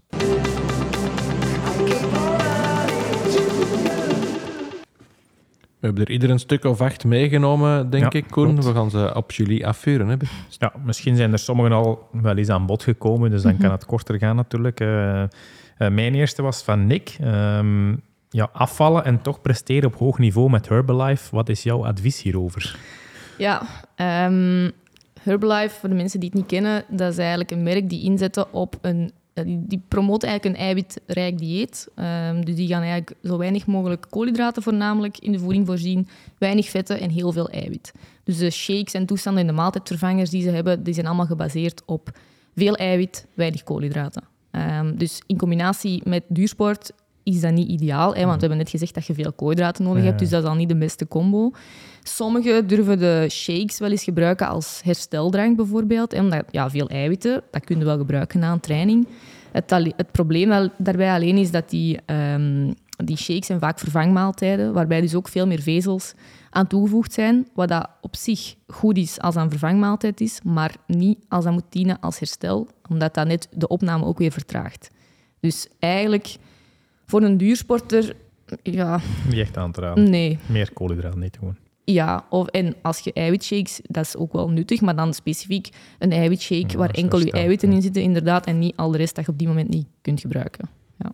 Oké, dat is wel goed advies. Oké, de volgende vraag van Lucas, die sluit er eigenlijk wel bij aan. Die vroeg tips in het algemeen over proteïne. Dat is natuurlijk een heel open vraag. De voornaamste tips dat ik daarbij meegeef, is dat je, wat ik heel vaak zie in de praktijk ook, mensen eten wel hun eiwitten, dus proteïne, 3 keer op een dag, dus ontbijt, middag, avondmaal, wat dat heel belangrijk is. Maar het is vaak wel interessanter om het nog iets meer te spreiden over een dag. Dus een 4 à 5 keer voor een mannelijke sporter is wel interessant, omdat je dan eigenlijk 4 keer een dosis eiwit toedient, waardoor dat je 4 keer die spiersynthese en spieropbouw hebt eigenlijk. Dus dat is vaak iets, in plaats van 's avonds bijvoorbeeld 2 stukken kipfilet te eten, kun je beter 1 stuk kipfilet eten 's avonds en in de namiddag nog een tussendoortje waar iets van eiwitten in zitten, of voor het slapen nog iets met extra eiwitten, omdat je dan het meeste eruit haalt uit je eiwitten. Waar eiwitten in zitten, ik denk dat de meeste mensen dat wel weten, maar dat is alle vlees, vis, vleesvervangers, eieren, melkproducten, sojaproducten. Als je plantaardig eet, dan moet je zien dat je sojamelk neemt in plaats van... je hebt ook rijst en amandelen, weet ik veel wat, maar daar zitten geen eiwitten in. Dus dat is nog wel een belangrijke, maar ja. Oké, prima. Eentje terug, dat is wel toepasselijk voor u, want dat is over zelf maken. Eentje van Margot. Of dat je sportshells zelf kan maken en waarop moet je dan letten? Ja, dat kan inderdaad. Ik heb dat nu nog niet geprobeerd. Maar ja, de verhoudingen dat je vaak ziet in de gels dat je gaat kopen, de 2-op-1 verhouding, 1-op-1 verhouding van glucose, fructose, dat is moeilijk om dat natuurlijk zelf 100% af te meten. Maar het is eigenlijk, als je een combinatie hebt van verschillende soorten suiker, daarmee bedoel ik gewoon tafelsuiker bijvoorbeeld, en iets van fruitsuiker, fructose, dus bijvoorbeeld een appelsap of zo dat je kunt gebruiken, dan heb je eigenlijk al je suiker, dat is belangrijk. En dan moet je natuurlijk dan nog in de soort van shell-structuur krijgen. De meeste gebruiken daar geleisuiker voor. Omdat je daar eigenlijk al pectine... Pectine is hetgeen dat ook in die mountain dingen zit, die mountain gels en dranken, om die zo een dikkere textuur te geven. Dat zit ook in die geleisuiker, al een deel. Dus op zich kun je daarmee wel een gel samenstellen. Het kan, maar het is niet praktisch, denk ik. Ik denk dat is nu één ding. Als je snacks kan je makkelijk tussendoor maken, maar gels, je zit ook met waar ga je dat in doen? Je moet dat inderdaad... Want het zit in een makkelijke verpakking bij de gels, dus dat is niet, Klopt. niet evident, denk ik. Van die hervulbare toestanden, maar je moet het dan natuurlijk nadien ook goed uitspoelen, want dat plakt over. Dat is natuurlijk suiker, dus dat plakt. Sommigen durven dat ook wel met chiazaadjes soms een keer doen, maar die zaadjes zijn ook weer iets vetrijker, dus ook iets moeilijker, of iets minder interessant. Oké. Joren die vroeg wanneer de recuperatieshake in te nemen na de training. Ja. Wanneer, dat kan zijn hoe snel of na welke training. Sowieso, recuperatieshake is een combinatie van zowel koolhydraten als eiwitten. Dus dan moet je goed eens gaan kijken van wat voor training heb ik hier net gedaan. Heb jij een lange training gedaan, een intervaltraining en gevoeld van oké, dat vroeg hier echt wel veel van mijn lichaam. Gevoeld dat je tank leeg is en je hebt een dag later terug een training gepland bijvoorbeeld, dus je moet snel herstellen, dan zou ik wel gaan voor een recovery shake. Over het algemeen gezien, want je hebt altijd verschillende verhoudingen van die shake. Je hebt er met een 1-op-1 verhouding eiwitten, koolhydraten. Je hebt 2-op-1, dus een dubbele hoeveelheid koolhydraten. Je hebt 3-op-1, 4-op-1. Dus dat hangt er echt vanaf hoeveel koolhydraten heb je nodig en hoeveel eiwitten. Maar over het algemeen gezien 20 à 30 gram eiwit als herstel en dan 1 gram koolhydraten per kilogram lichaamsgewicht. Dus gemiddeld gezien is dat dan 20 à 30 gram eiwit en 70 gram koolhydraten in je shake. Dus dan moet je gaan bepalen hoeveel dat je daar dan inderdaad van gaat gebruiken. En liefst zo kort mogelijk op je inspanning, omdat je dan natuurlijk het meest vatbaar bent voor die shake. Het lichaam kan daar het meeste mee doen op die moment. Dus 5 uur later is dat eigenlijk niet meer nuttig. Ja. Oké, prima. Nog een vraag van Joren. Ik weet niet of het dezelfde Joren is. Van gels krijg ik altijd maaglast. Is er een andere manier om genoeg energie binnen te krijgen tijdens een marathon? Ja, ik zou zeggen train the gut, maar... Ja, inderdaad. Dat is al een goede tip. Nee, we hebben het nu over gels, maar eigenlijk kun je die train the gut met gummies, met repen, met sportdranken. Je kunt alles dat koolhydraatrijk is daarvoor gebruiken. Alleen tijdens lopen is het gewoon vaak het meest praktisch om voor gels te gaan of gummies, omdat je daar niet op moet bijten. Als je een reep wilt meenemen in je wedstrijd, dat mag, maar dan zijn je bezig met dat kauwen en dat is vaak minder praktisch. Dus je kunt, ik zeg het, de gummi is ook vaak nog heel, heel gemakkelijk. Dat is ook iets kleiner, je zuigt dat eigenlijk direct weg. En dat is eigenlijk hetzelfde als een gel. Er zit hetzelfde in. Je moet ook rekening houden, als je toch naar iets vastere voeding gaat, dat is iets trager in opnamesnelheid dan een gel. Ja. Een gel is altijd het snelste. Ja, of een sportdrank. Ja, vorig jaar inderdaad via sportdrank gesproken. Maar dan gaan er weer veel mensen nodig hebben om je te bevoorraden. Want je kunt het allemaal niet meepakken. Die topatleten hebben daar dingen staan. Maar voor een recreant is dat niet evident om dat allemaal mee te nemen. Dus inderdaad, train the gut is eigenlijk de belangrijkste tip eigenlijk. Ja, zelfs als je het met vocht zou doen, zou je daar ook weer moeten op oefenen. Trainen, Dus, ja, want waarschijnlijk heeft het dan bij die hoeveelheden vocht koolhydraten ook wel last van zijn dan maag. moet je al, is vaak, inderdaad, al serieus wat drinken om aan 60 gram koolhydraten te komen. Dat is 2 keer een half liter op een uur. Ja, dat is veel. Zijn er ook mensen waar het gewoon niet bij oplosbaar is en die dan misschien gewoon omwille van die reden minder geschikt zijn om marathons of langer te lopen? Of kan er voor iedereen wel een oplossing gevonden worden? Ik geloof dat er voor iedereen wel een oplossing is, inderdaad. En niet direct opgeven als het van de eerste keer niet lukt. Je moet het wat tijd geven. Ja. Het kan altijd zijn dat er medisch een probleem is. Hè. Dat wil ik niet gezegd hebben dat dat niet kan, maar als je gezond bent, dan is er voor ieders wel iets dat werkt. Ja. Oké. Corinne die had als vraag, als cafeïne geen invloed heeft op je lichaam, dus je bijvoorbeeld koffie kunt drinken voor het slapen gaan, is een cafeïnegel dan wel een optie voor die persoon? Ja. Cafeïne heeft altijd een invloed. Het enige verschil is dat er mensen zijn die het sneller uit hun systeem hebben dan anderen. Dus als iemand zei dat ik koffie kan drinken voor het slapen gaan, wil dat niet zeggen dat die cafeïne, het moment voor je wedstrijd, geen effect gaat hebben. Dus cafeïne heeft zeker een invloed voor de wedstrijd. Alleen die snelheid gaat bepalen wanneer dat je juist je cafeïne gaat moeten nemen. Als jij weet dat in ieder geval snel verwerkt is, dan ga je dat korter op je wedstrijd moeten nemen dan iemand die daar, waarbij dat langer in het systeem zit. Meestal, je hebt verschillende manieren. Hè. Je kunt het tijdens aanvullen met je gels. Je kunt een cafeïne kauwgom gebruiken. Als het echt heel snel moet gaan, dan heb je op 15 à 20 minuten heb je die boost eigenlijk van die cafeïne beschikbaar. En je moet rekenen, cafeïne heeft een halfwaardetijd van 3 à 5 uur. Wat dat wil zeggen, als je nu 200 milligram cafeïne zou nemen, nu, op deze moment, 5 uur later is er nog 100 milligram in je systeem aanwezig. Dus ja, dat is ook weer, ik zeg 3 à 5. Dus het kan zijn dat bij u na 6 uur volledig uit je systeem is en bij iemand anders na 10 of na 12 uur. Oké. Een vraag van Nathalie. Graag wat tips voor de dodentocht of de Hagelandse 101. Ik vermoed dat dat ook een lange wandelwedstrijd is. Om daar wat van voeding zou je daar aanraden? Ja. Dus al een klein beetje aan bod gekomen. Maar sowieso, het 2 belangrijkste zijn uw energie en uw vocht tijdens die wandeling.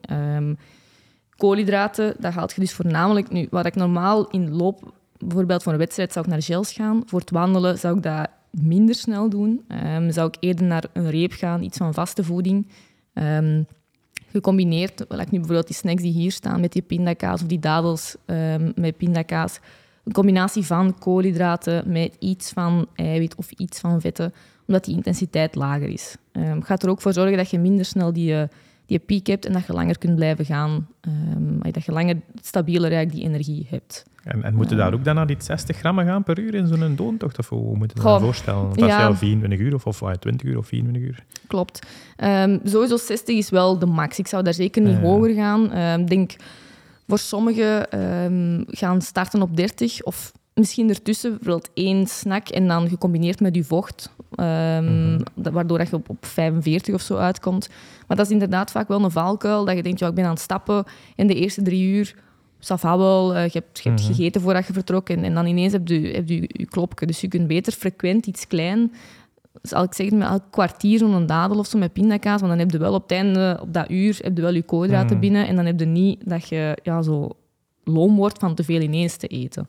Nee, tijdens de dodentocht, de verhalen wat wij daar hoorden, was dat de mensen de eerste 5-6 uur vaak te veel aten. Maar en dan werden ze verzadigd en 's middags geraakten ze... Als ze dan 12 uur onderweg waren, hadden ze geen zin meer om te eten. Dan hadden ze te weinig dingen natuurlijk.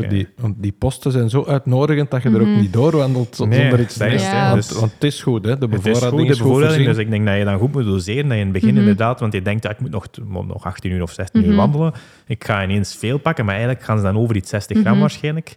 Waardoor dat de maag natuurlijk na 10 uur wandelen zegt van oké, het is hier genoeg geweest. Ja, klopt. Dus eigenlijk moeten ze van in het begin proberen tussen die 30 en die 60 te blijven en niet daarover te gaan. En dat is misschien de fout die misschien veel maken. En ook, ik weet nu niet, die bevoorrading, dat allemaal koolhydraatrijk is of ook wel vet- en eiwitrijk. Combinatie, want je kunt boven die 60 gaan, maar als er dan natuurlijk ook nog te veel vet en te veel eiwit bij zit, dat ligt ook allemaal in je maag en dat vraagt ook vertering. Dus als je dan al de eerste 2 uur daarvan te veel hebt en je blijft dan nadien koolhydraten erbij doen, dat ligt dan allemaal wel tezamen. Ja, dat gaat dan inverteerd. Nee. Dus eigenlijk moeten ze goed letten op de verhouding tussen de koolhydraten en de eiwit en de vetten in het begin, dat ze daar niet zijn. Ja, dus eigenlijk altijd een basis van trage koolhydraten. Dus trage koolhydraten, wil ik zeggen, niet een gelbasis, maar bijvoorbeeld iets van brood of rijst of een wafel. Ja, bijvoorbeeld. Of bananen.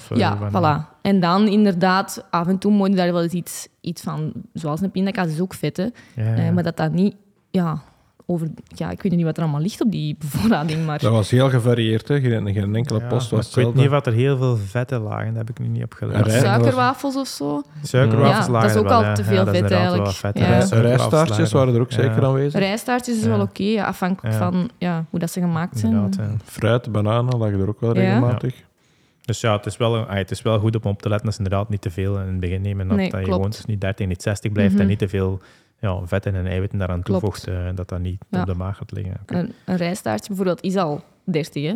Dus als je een bevoorrading een rijstaartje eet en dan in de uur voor de rest ook nog...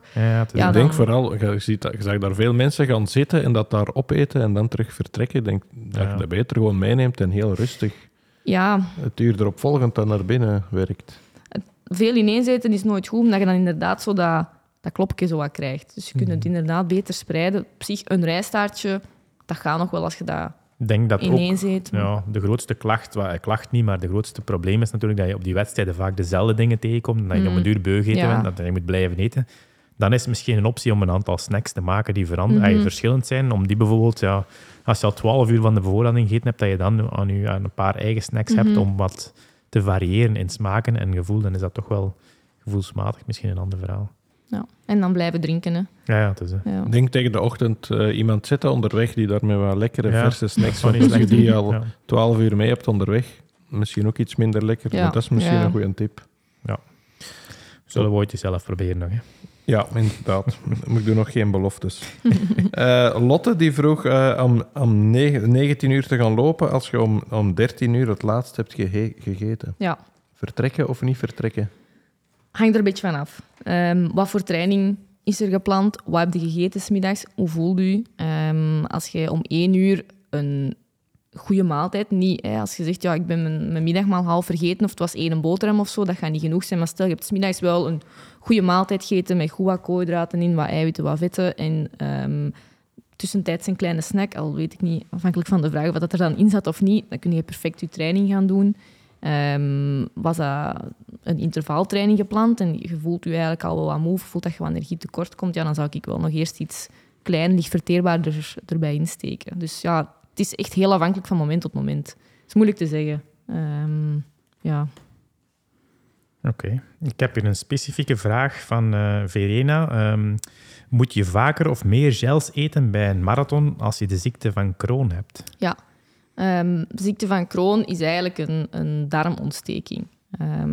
Dus of dat je meer gels nodig hebt of niet, op zich is dat hetzelfde. Het enige probleem dat je gaat hebben is als je met die ontsteking zit, suikers kunnen daar wel echt een trigger voor zijn. Dus als je gels gaat nemen, dan heb je wel sowieso meer risico dat je daar last van gaat hebben. Ik snap de vraag van meer, omdat je natuurlijk met een verslechterde opname zit, doordat je darm ontstoken is.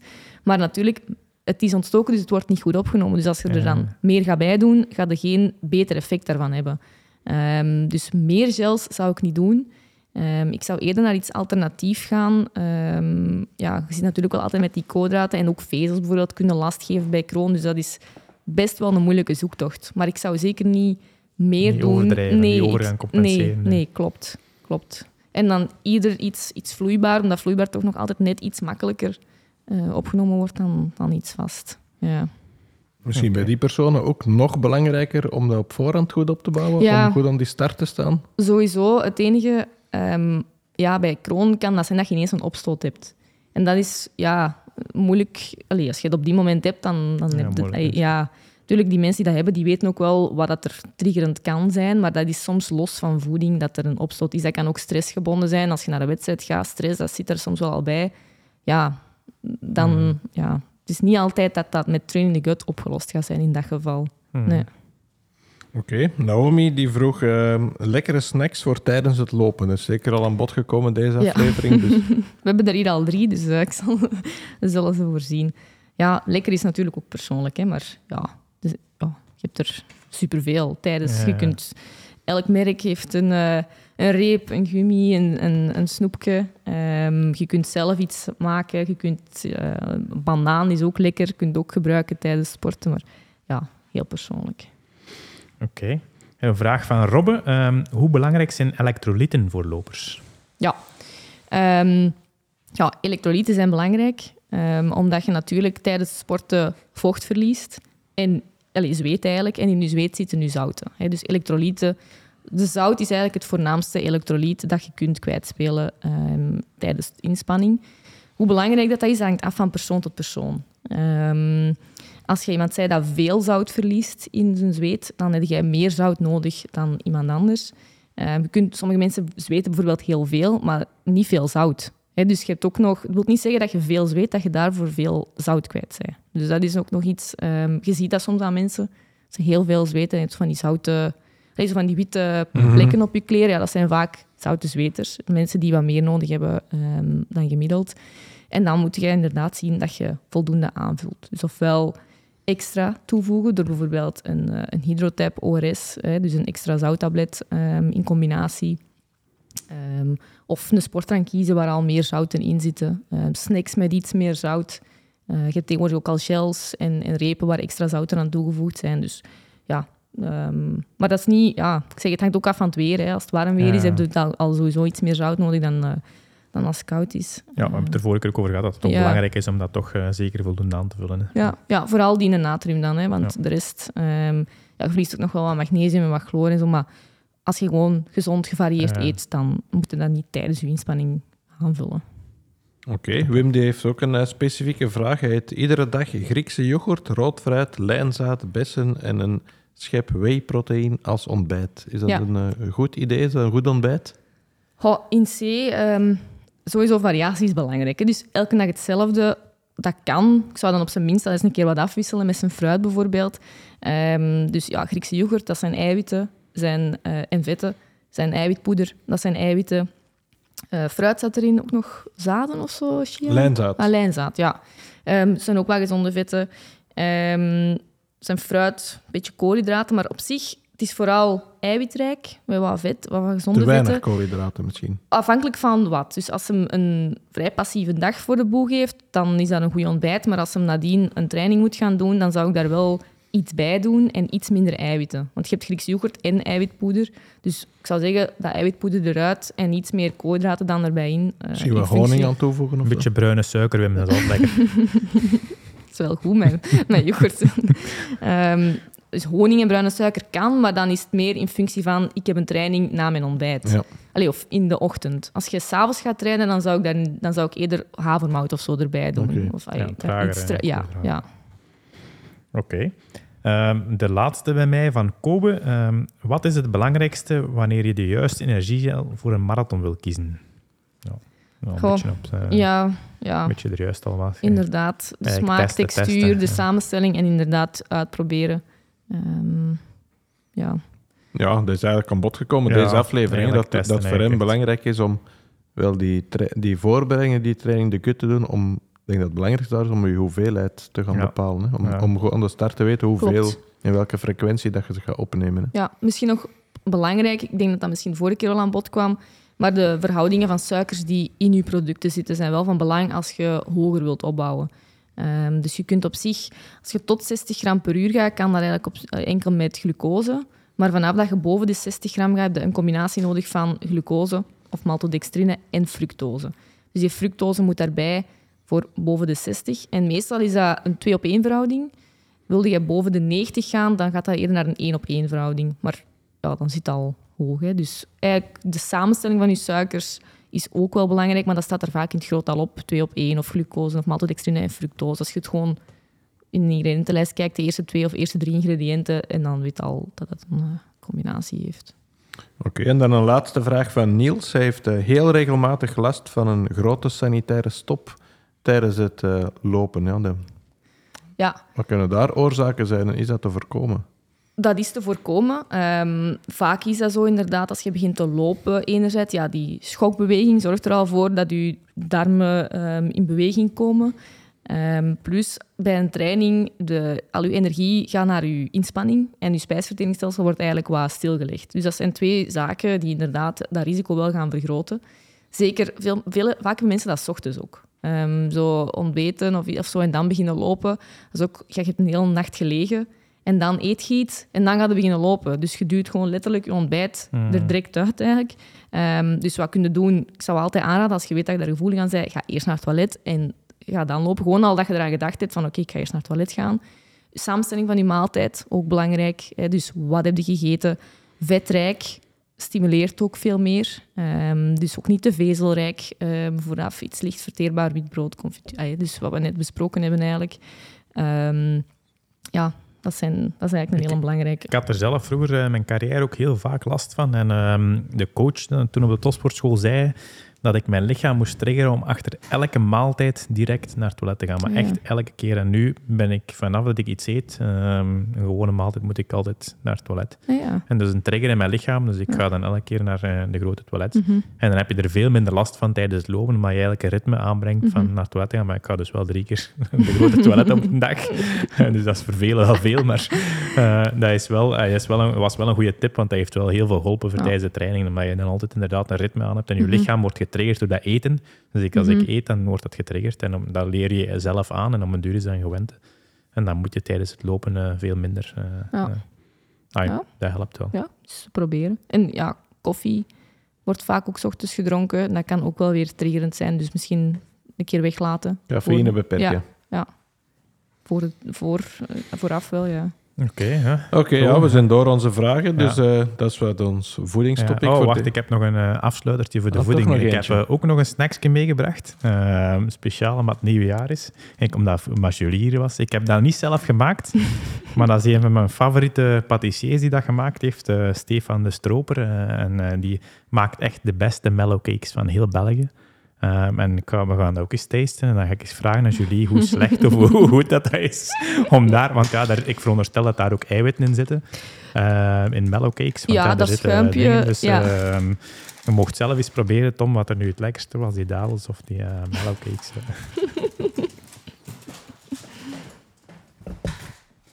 Maar ik kan ze alleen maar aanraden aan iedereen om eens te proberen. Ooit, als je van mellowcakes houdt, dat is de original van Stefan de Stroper. En het is niet gesponsord, het is echt pure favoriete. Het zijn grote. En made in Belgium uiteraard. Dus, ik ga nu jullie ook de samenstelling eens laten onderzoeken. Dat is wel goed. Dat is goed, hè? Dat is mijn speculoos in. Ja, echt super, hè? Dat is sowieso mijn favoriete koek. Ja. Je hebt die in verschillende. Je hebt die ook in mokka en in het wit. Deze is de original gewoon. Maar dit is echt, als je de gewone mellowcakes, de commerciële mellowcakes kent en dit dan proeft, is echt wel een wereld van verschil. Nu gaan we nog horen of dat we dat wel mogen eten. Ja. Ik heb gehoord, training the gut, dus je moet dat heel veel trainen op voorhand om koolhydraten meer te eten. Ik ben juist eens even aan het zien hoeveel zou zo één ding wegen. Doe eens een gokje. Dat staat erop waarschijnlijk. Het Ja, zijn er 4 in een pakket. Hè, dus. Zijn er 4? Oké, ja. Maar hoeveel Ik denk gram zou deze 20 zijn? gram of zo, denk ik. Nee, meer zeker. Weegt dat meer? Meer. Ja? 50 gram dan misschien. Per dingen? Staat dat er niet op? Hoeveel? Nee, ik ben aan het zoeken naar het totale gewicht van heel die doos hier, maar Dat zal het zal 100 gram zijn, hè, want het staat er alleen op een 100 gram.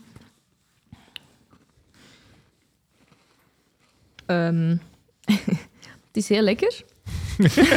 Dat is wel belangrijk.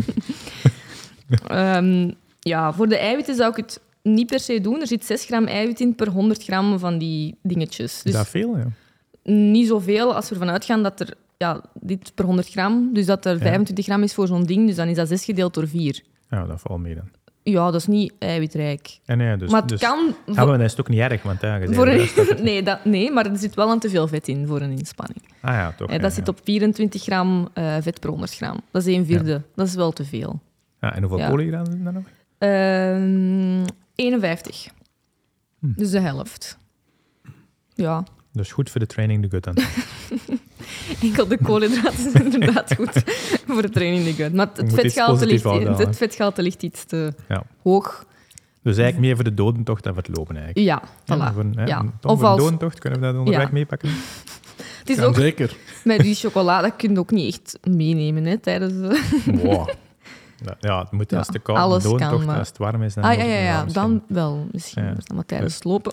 Ja, nee, tijdens het lopen wordt dat moeilijk, inderdaad. Het is eerder voor tussendoor overdag, dat ik het bedoelde. Maar we zullen het laten aanreiken op de dodentocht, onderweg. Vers uit de frigo. Voilà. Dus alleszins lekker. Niet onbelangrijk. Nee. De vezels, er zitten ook geen vezels in, dus dat is goed. Voilà. Maar het maakt ook dat het minder goed verzadigt. Als het dan als snack tussendoor is het beter dat er wel iets van vezels in zit. Ja, dus je kunt er te veel van eten. Eigenlijk. Makkelijk, ja. Dat dacht ik ook al. Dat was ik al onderuit. Dat ik al uitgekomen. Ik ben alleszins verzadigd na deze aflevering. Wij moeten nog eens trainen straks.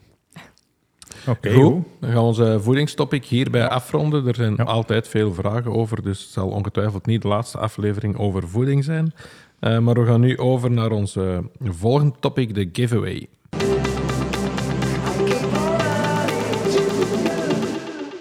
We hadden vorige keer een giveaway-actie van Blackroll. We mogen 2 rugzakken weggeven, dus jullie mag 2 winnaars kiezen uit de vele reacties. Het is duidelijk een populair item. Ja, het is heel duidelijk een populair item. Ja, het is ook iets heel belangrijk bij zuurpreventie natuurlijk. Dus super veel reacties op gehad. Ik denk 72 reacties, dacht ik. Natuurlijk, door de poll van de afgelopen week waren de posts natuurlijk nog populairder, omdat er heel veel mensen ons kanaal hebben bezocht door de verkiezing van onze gouden runnerschoen. En daardoor superveel reacties, denk ik ook. Maar ja, sowieso, het is een supergoed item. Hè. Je hebt een mooie rugzak en heel veel blessurepreventie-items. Dus voor iedereen zeker een aanrader. Je mag er 2 kiezen, Julie. Uit al die reacties. Ja. Uit al die reacties mogen ook voorlezen wat ze geschreven hebben, want ze moesten er reageren met een blessure die ze het laatst hebben gehad. Dus er zijn heel veel blessures aan bod gekomen, heb ik gezien. Dus waren heel uiteenlopende reacties. Ja, ik heb hier al eentje. Moet ik gewoon de naam eerst Je zeggen? mag de naam zeggen. Ja, dus Eva van Dingenen heeft een gescheurd enkelligament gehad een half jaar geleden. De tweede keer al. Ze zegt erbij dat ze blijkbaar niet in een donker bos gaat lopen. En haar voornemen is ook een blessurevrij jaar. Dus dat sluit wel aan bij... Bij jezelf. Ja. Oké, dus Eva van Dingenen mag ons zelf contacteren via onze kanalen, onze Instagram-kanaal. En dan gaan we zorgen dat het pakketje klaar ligt in een van onze winkels. Het zijn moeilijke En de keuzes. tweede winnaar? Zoveel opties hier.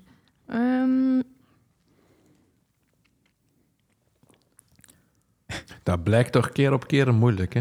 Ze zelf kiezen, Ja. zo. Ja, dat is logisch. Hè. Je krijgt, Ja, ik ben er bijna. Hè.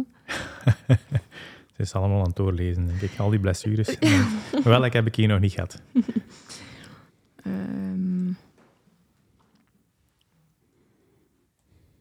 Anders moeten we onze volgende actie al aankondigen. Dat kunnen we ook al doen. Hè. Ja, misschien is dat een goed idee. Ik ben, Ja, ze is nog aan het zoeken. Dus onze volgende actie is, we gaan het doortrekken zoals vorig jaar. We zitten in een voedingsspecial. Dus we gaan terug een voedingspakketje klaarleggen uit onze winkels. Voor iemand naar keuze die reageert op onze volgende winactie op Instagram. Wat moeten ze reageren, Tom? Ze moeten reageren wanneer dat ze gaan starten aan hun training de gut. Ja. En voor welke wedstrijd dat is. Ja, voilà, dat is een goeie. Dan kunnen we inderdaad onze tips direct bovenhalen. ja. Oké, is Ik gekozen. heb De hem. tweede winnaar. De tweede winnaar is Jan Vervaat. Jan Vervaat. Voilà. Die heeft een blessure aan zijn Achillespees. Het is figuurlijk de Achilleshiel van menig fonloper. Ja, voilà. Dus Jan Vervaat mag ons ook contacteren en dan gaan we ook dat pakketje bezorgen tegen een volgende keer. Ja, voilà. Jan en Eva, proficiat. Gaan we over naar ons volgende topic, de dilemma's.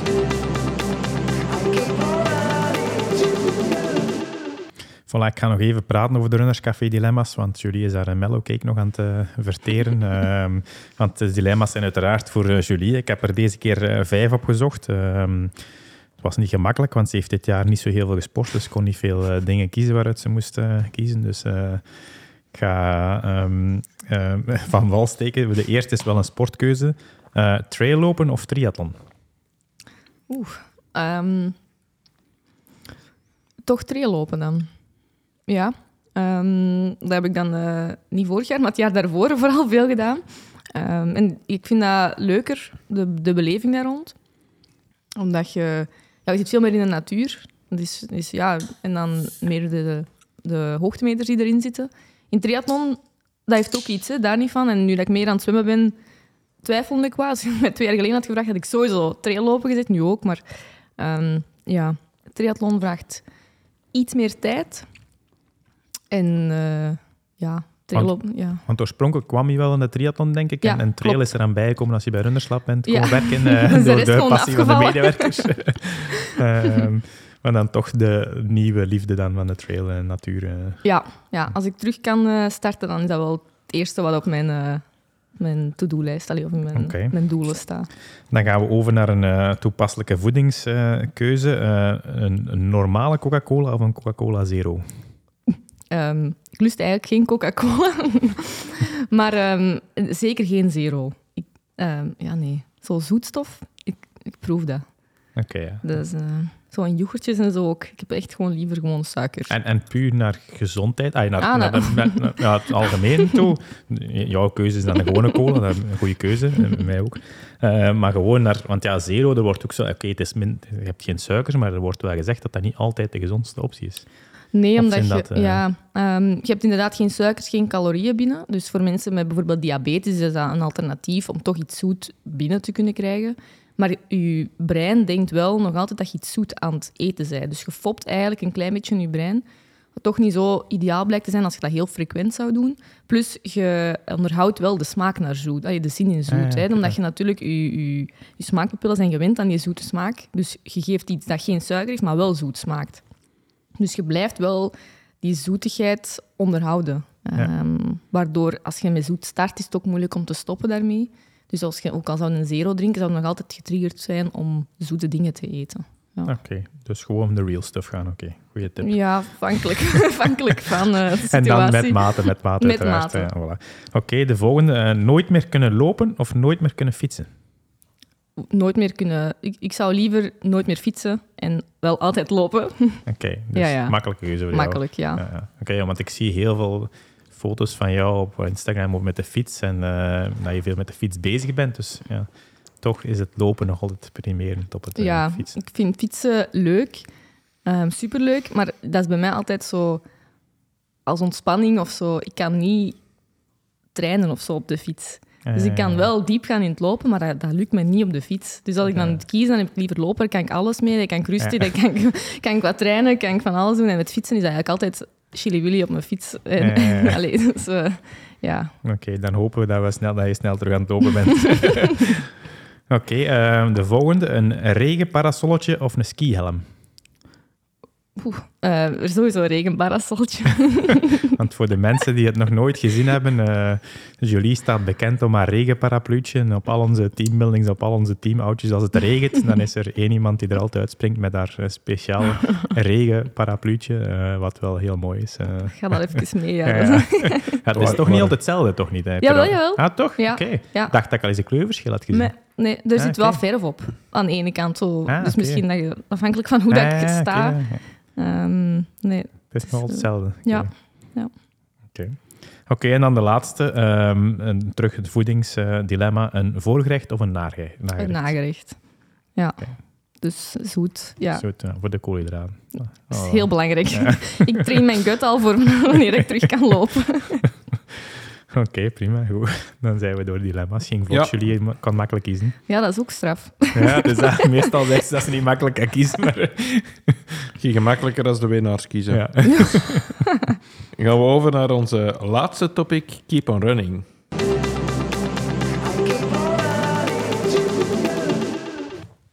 Keep on running. Volgende week zondag, ons eerste event van 2024, de Zolder Breakfast Run. En we moeten zeggen, de inschrijvingen die lopen heel vlotjes binnen. Mensen kijken er naar uit. Ja, de New Balance Zolder Breakfast Run, Tom. Inderdaad, we hadden een limiet van 800 deelnemers en we gaan er heel dicht tegenaan zitten. Dus we kijken er zeker naar uit. Je kan nog altijd inschrijven trouwens, tot zaterdag of zondag zelfs. Het is een superleuk event, omdat je hebt een 5, een 10 en een 15 kilometer. En je beleeft zowel het circuit, wat uniek is natuurlijk om op te lopen, want normaal is het oude circuit van Zolder kan je normaal gezien niet toegankelijk bereiken. En ook heel veel natuur. Het is een combinatie van natuur, het circuit en ook een heel uitgebreid ontbijt nadien. Want we hebben niet voor niks de Zolder Breakfast Run. We starten vrij vroeg, 9:30, 10:00 en 10:30 voor de afstanden. We beginnen met de 15, 10, 5. En aan de finish krijgen ze echt een heel uitgebreid ontbijt door de Spar in Bolderberg gesponsord. Dus... of ondersteund. Dus een heel leuk event rondom het circuit van Zolder. Dus allen daarheen, zou ik zeggen. Ik woon op 100 meter van het circuit, dus ik loop daar dagelijks. Dagelijks niet, want ik train te weinig. Maar volgend jaar ga ik er meer lopen, of dit jaar ga ik er meer lopen. Maar ik ben er van de morgen nog een stuk van het parcours gaan verkennen in de bossen en rondom. Om eens te kijken of alles goed lag. En het parcours ligt er supergoed bij. Zeker nu, omdat het terug wat harder is geworden. Het lag heel modderig de laatste weken, maar het gaat een hele week droog worden van de week. En een beetje vriezen, dus het gaat er perfect bij liggen. Het is qua natuur supermooi. En dan, ik zeg het, op het circuit lopen is sowieso uniek. En we gaan echt alle kanten van het circuit laten zien. We hebben een stukje heiligdom in het circuit. Mensen die de Zolder veldrit hebben gezien bijvoorbeeld, hebben gezien dat de Sacramentsberg op het circuit van Zolder midden in het circuit ligt. Het is een stukje bisdom of heiligdom in het circuit, wat eigenlijk enkel toegankelijk is voor een event zoals de Zolder Breakfast Run of de veldrit, want er mogen ook geen supporters tijdens de veldrit staan. En nu krijgen wij de sleutel van het bisdom om daar tijdelijk even over te lopen op die Sacramentsberg. Dus dat is een uniek stukje dat eigenlijk nooit toegankelijk is om op te lopen of op te wandelen. Dus dat is superleuk om te doen. Dus ja, ik zou zeggen, wie nog zondag nog tijd heeft, kom zeker daarheen. Kan nog altijd tegengeschreven worden. En we hebben de Keep on Running actie nog altijd lopen tot 15 januari. Dus we hebben opgeroepen om de goede voornemens direct gebruik te maken van een Keep on Running event of een coaching. Tot 15 januari krijg je daar een gratis t-shirt bij. Dus ook voor de Zolder Breakfast Run tot zondag geldt dat nog altijd. Dus kom zeker langs, zou ik zeggen. Ja, en schrijf je vooral snel in, want het zou zomaar eens uitverkocht kunnen zijn. Dat kan ook, eens dat we 800 zijn is het gedaan natuurlijk. Dus ja, dat kan zeker. Voilà, dat brengt ons bij het einde van deze aflevering. Julie, bedankt om hier terug aanwezig te zijn en vooral bedankt voor de heel lekkere snacks. Met plezier. Hopelijk hebben de luisteraars er veel aan gehad. Ik twijfel er eigenlijk niet aan. Nee, we gaan de receptjes nog kenbaar maken. Ja. Dus dan kunnen ze zelf aan de slag gaan en dan kunnen ze al hun goede voornemens zowel op voedingsgebied als op trainingsgebied waarmaken dit jaar. En dan hopen we dat iedereen een gezond en sportief 2024 meemaakt. Voilà, dus ik zou zeggen tot onze volgende aflevering en keep on running.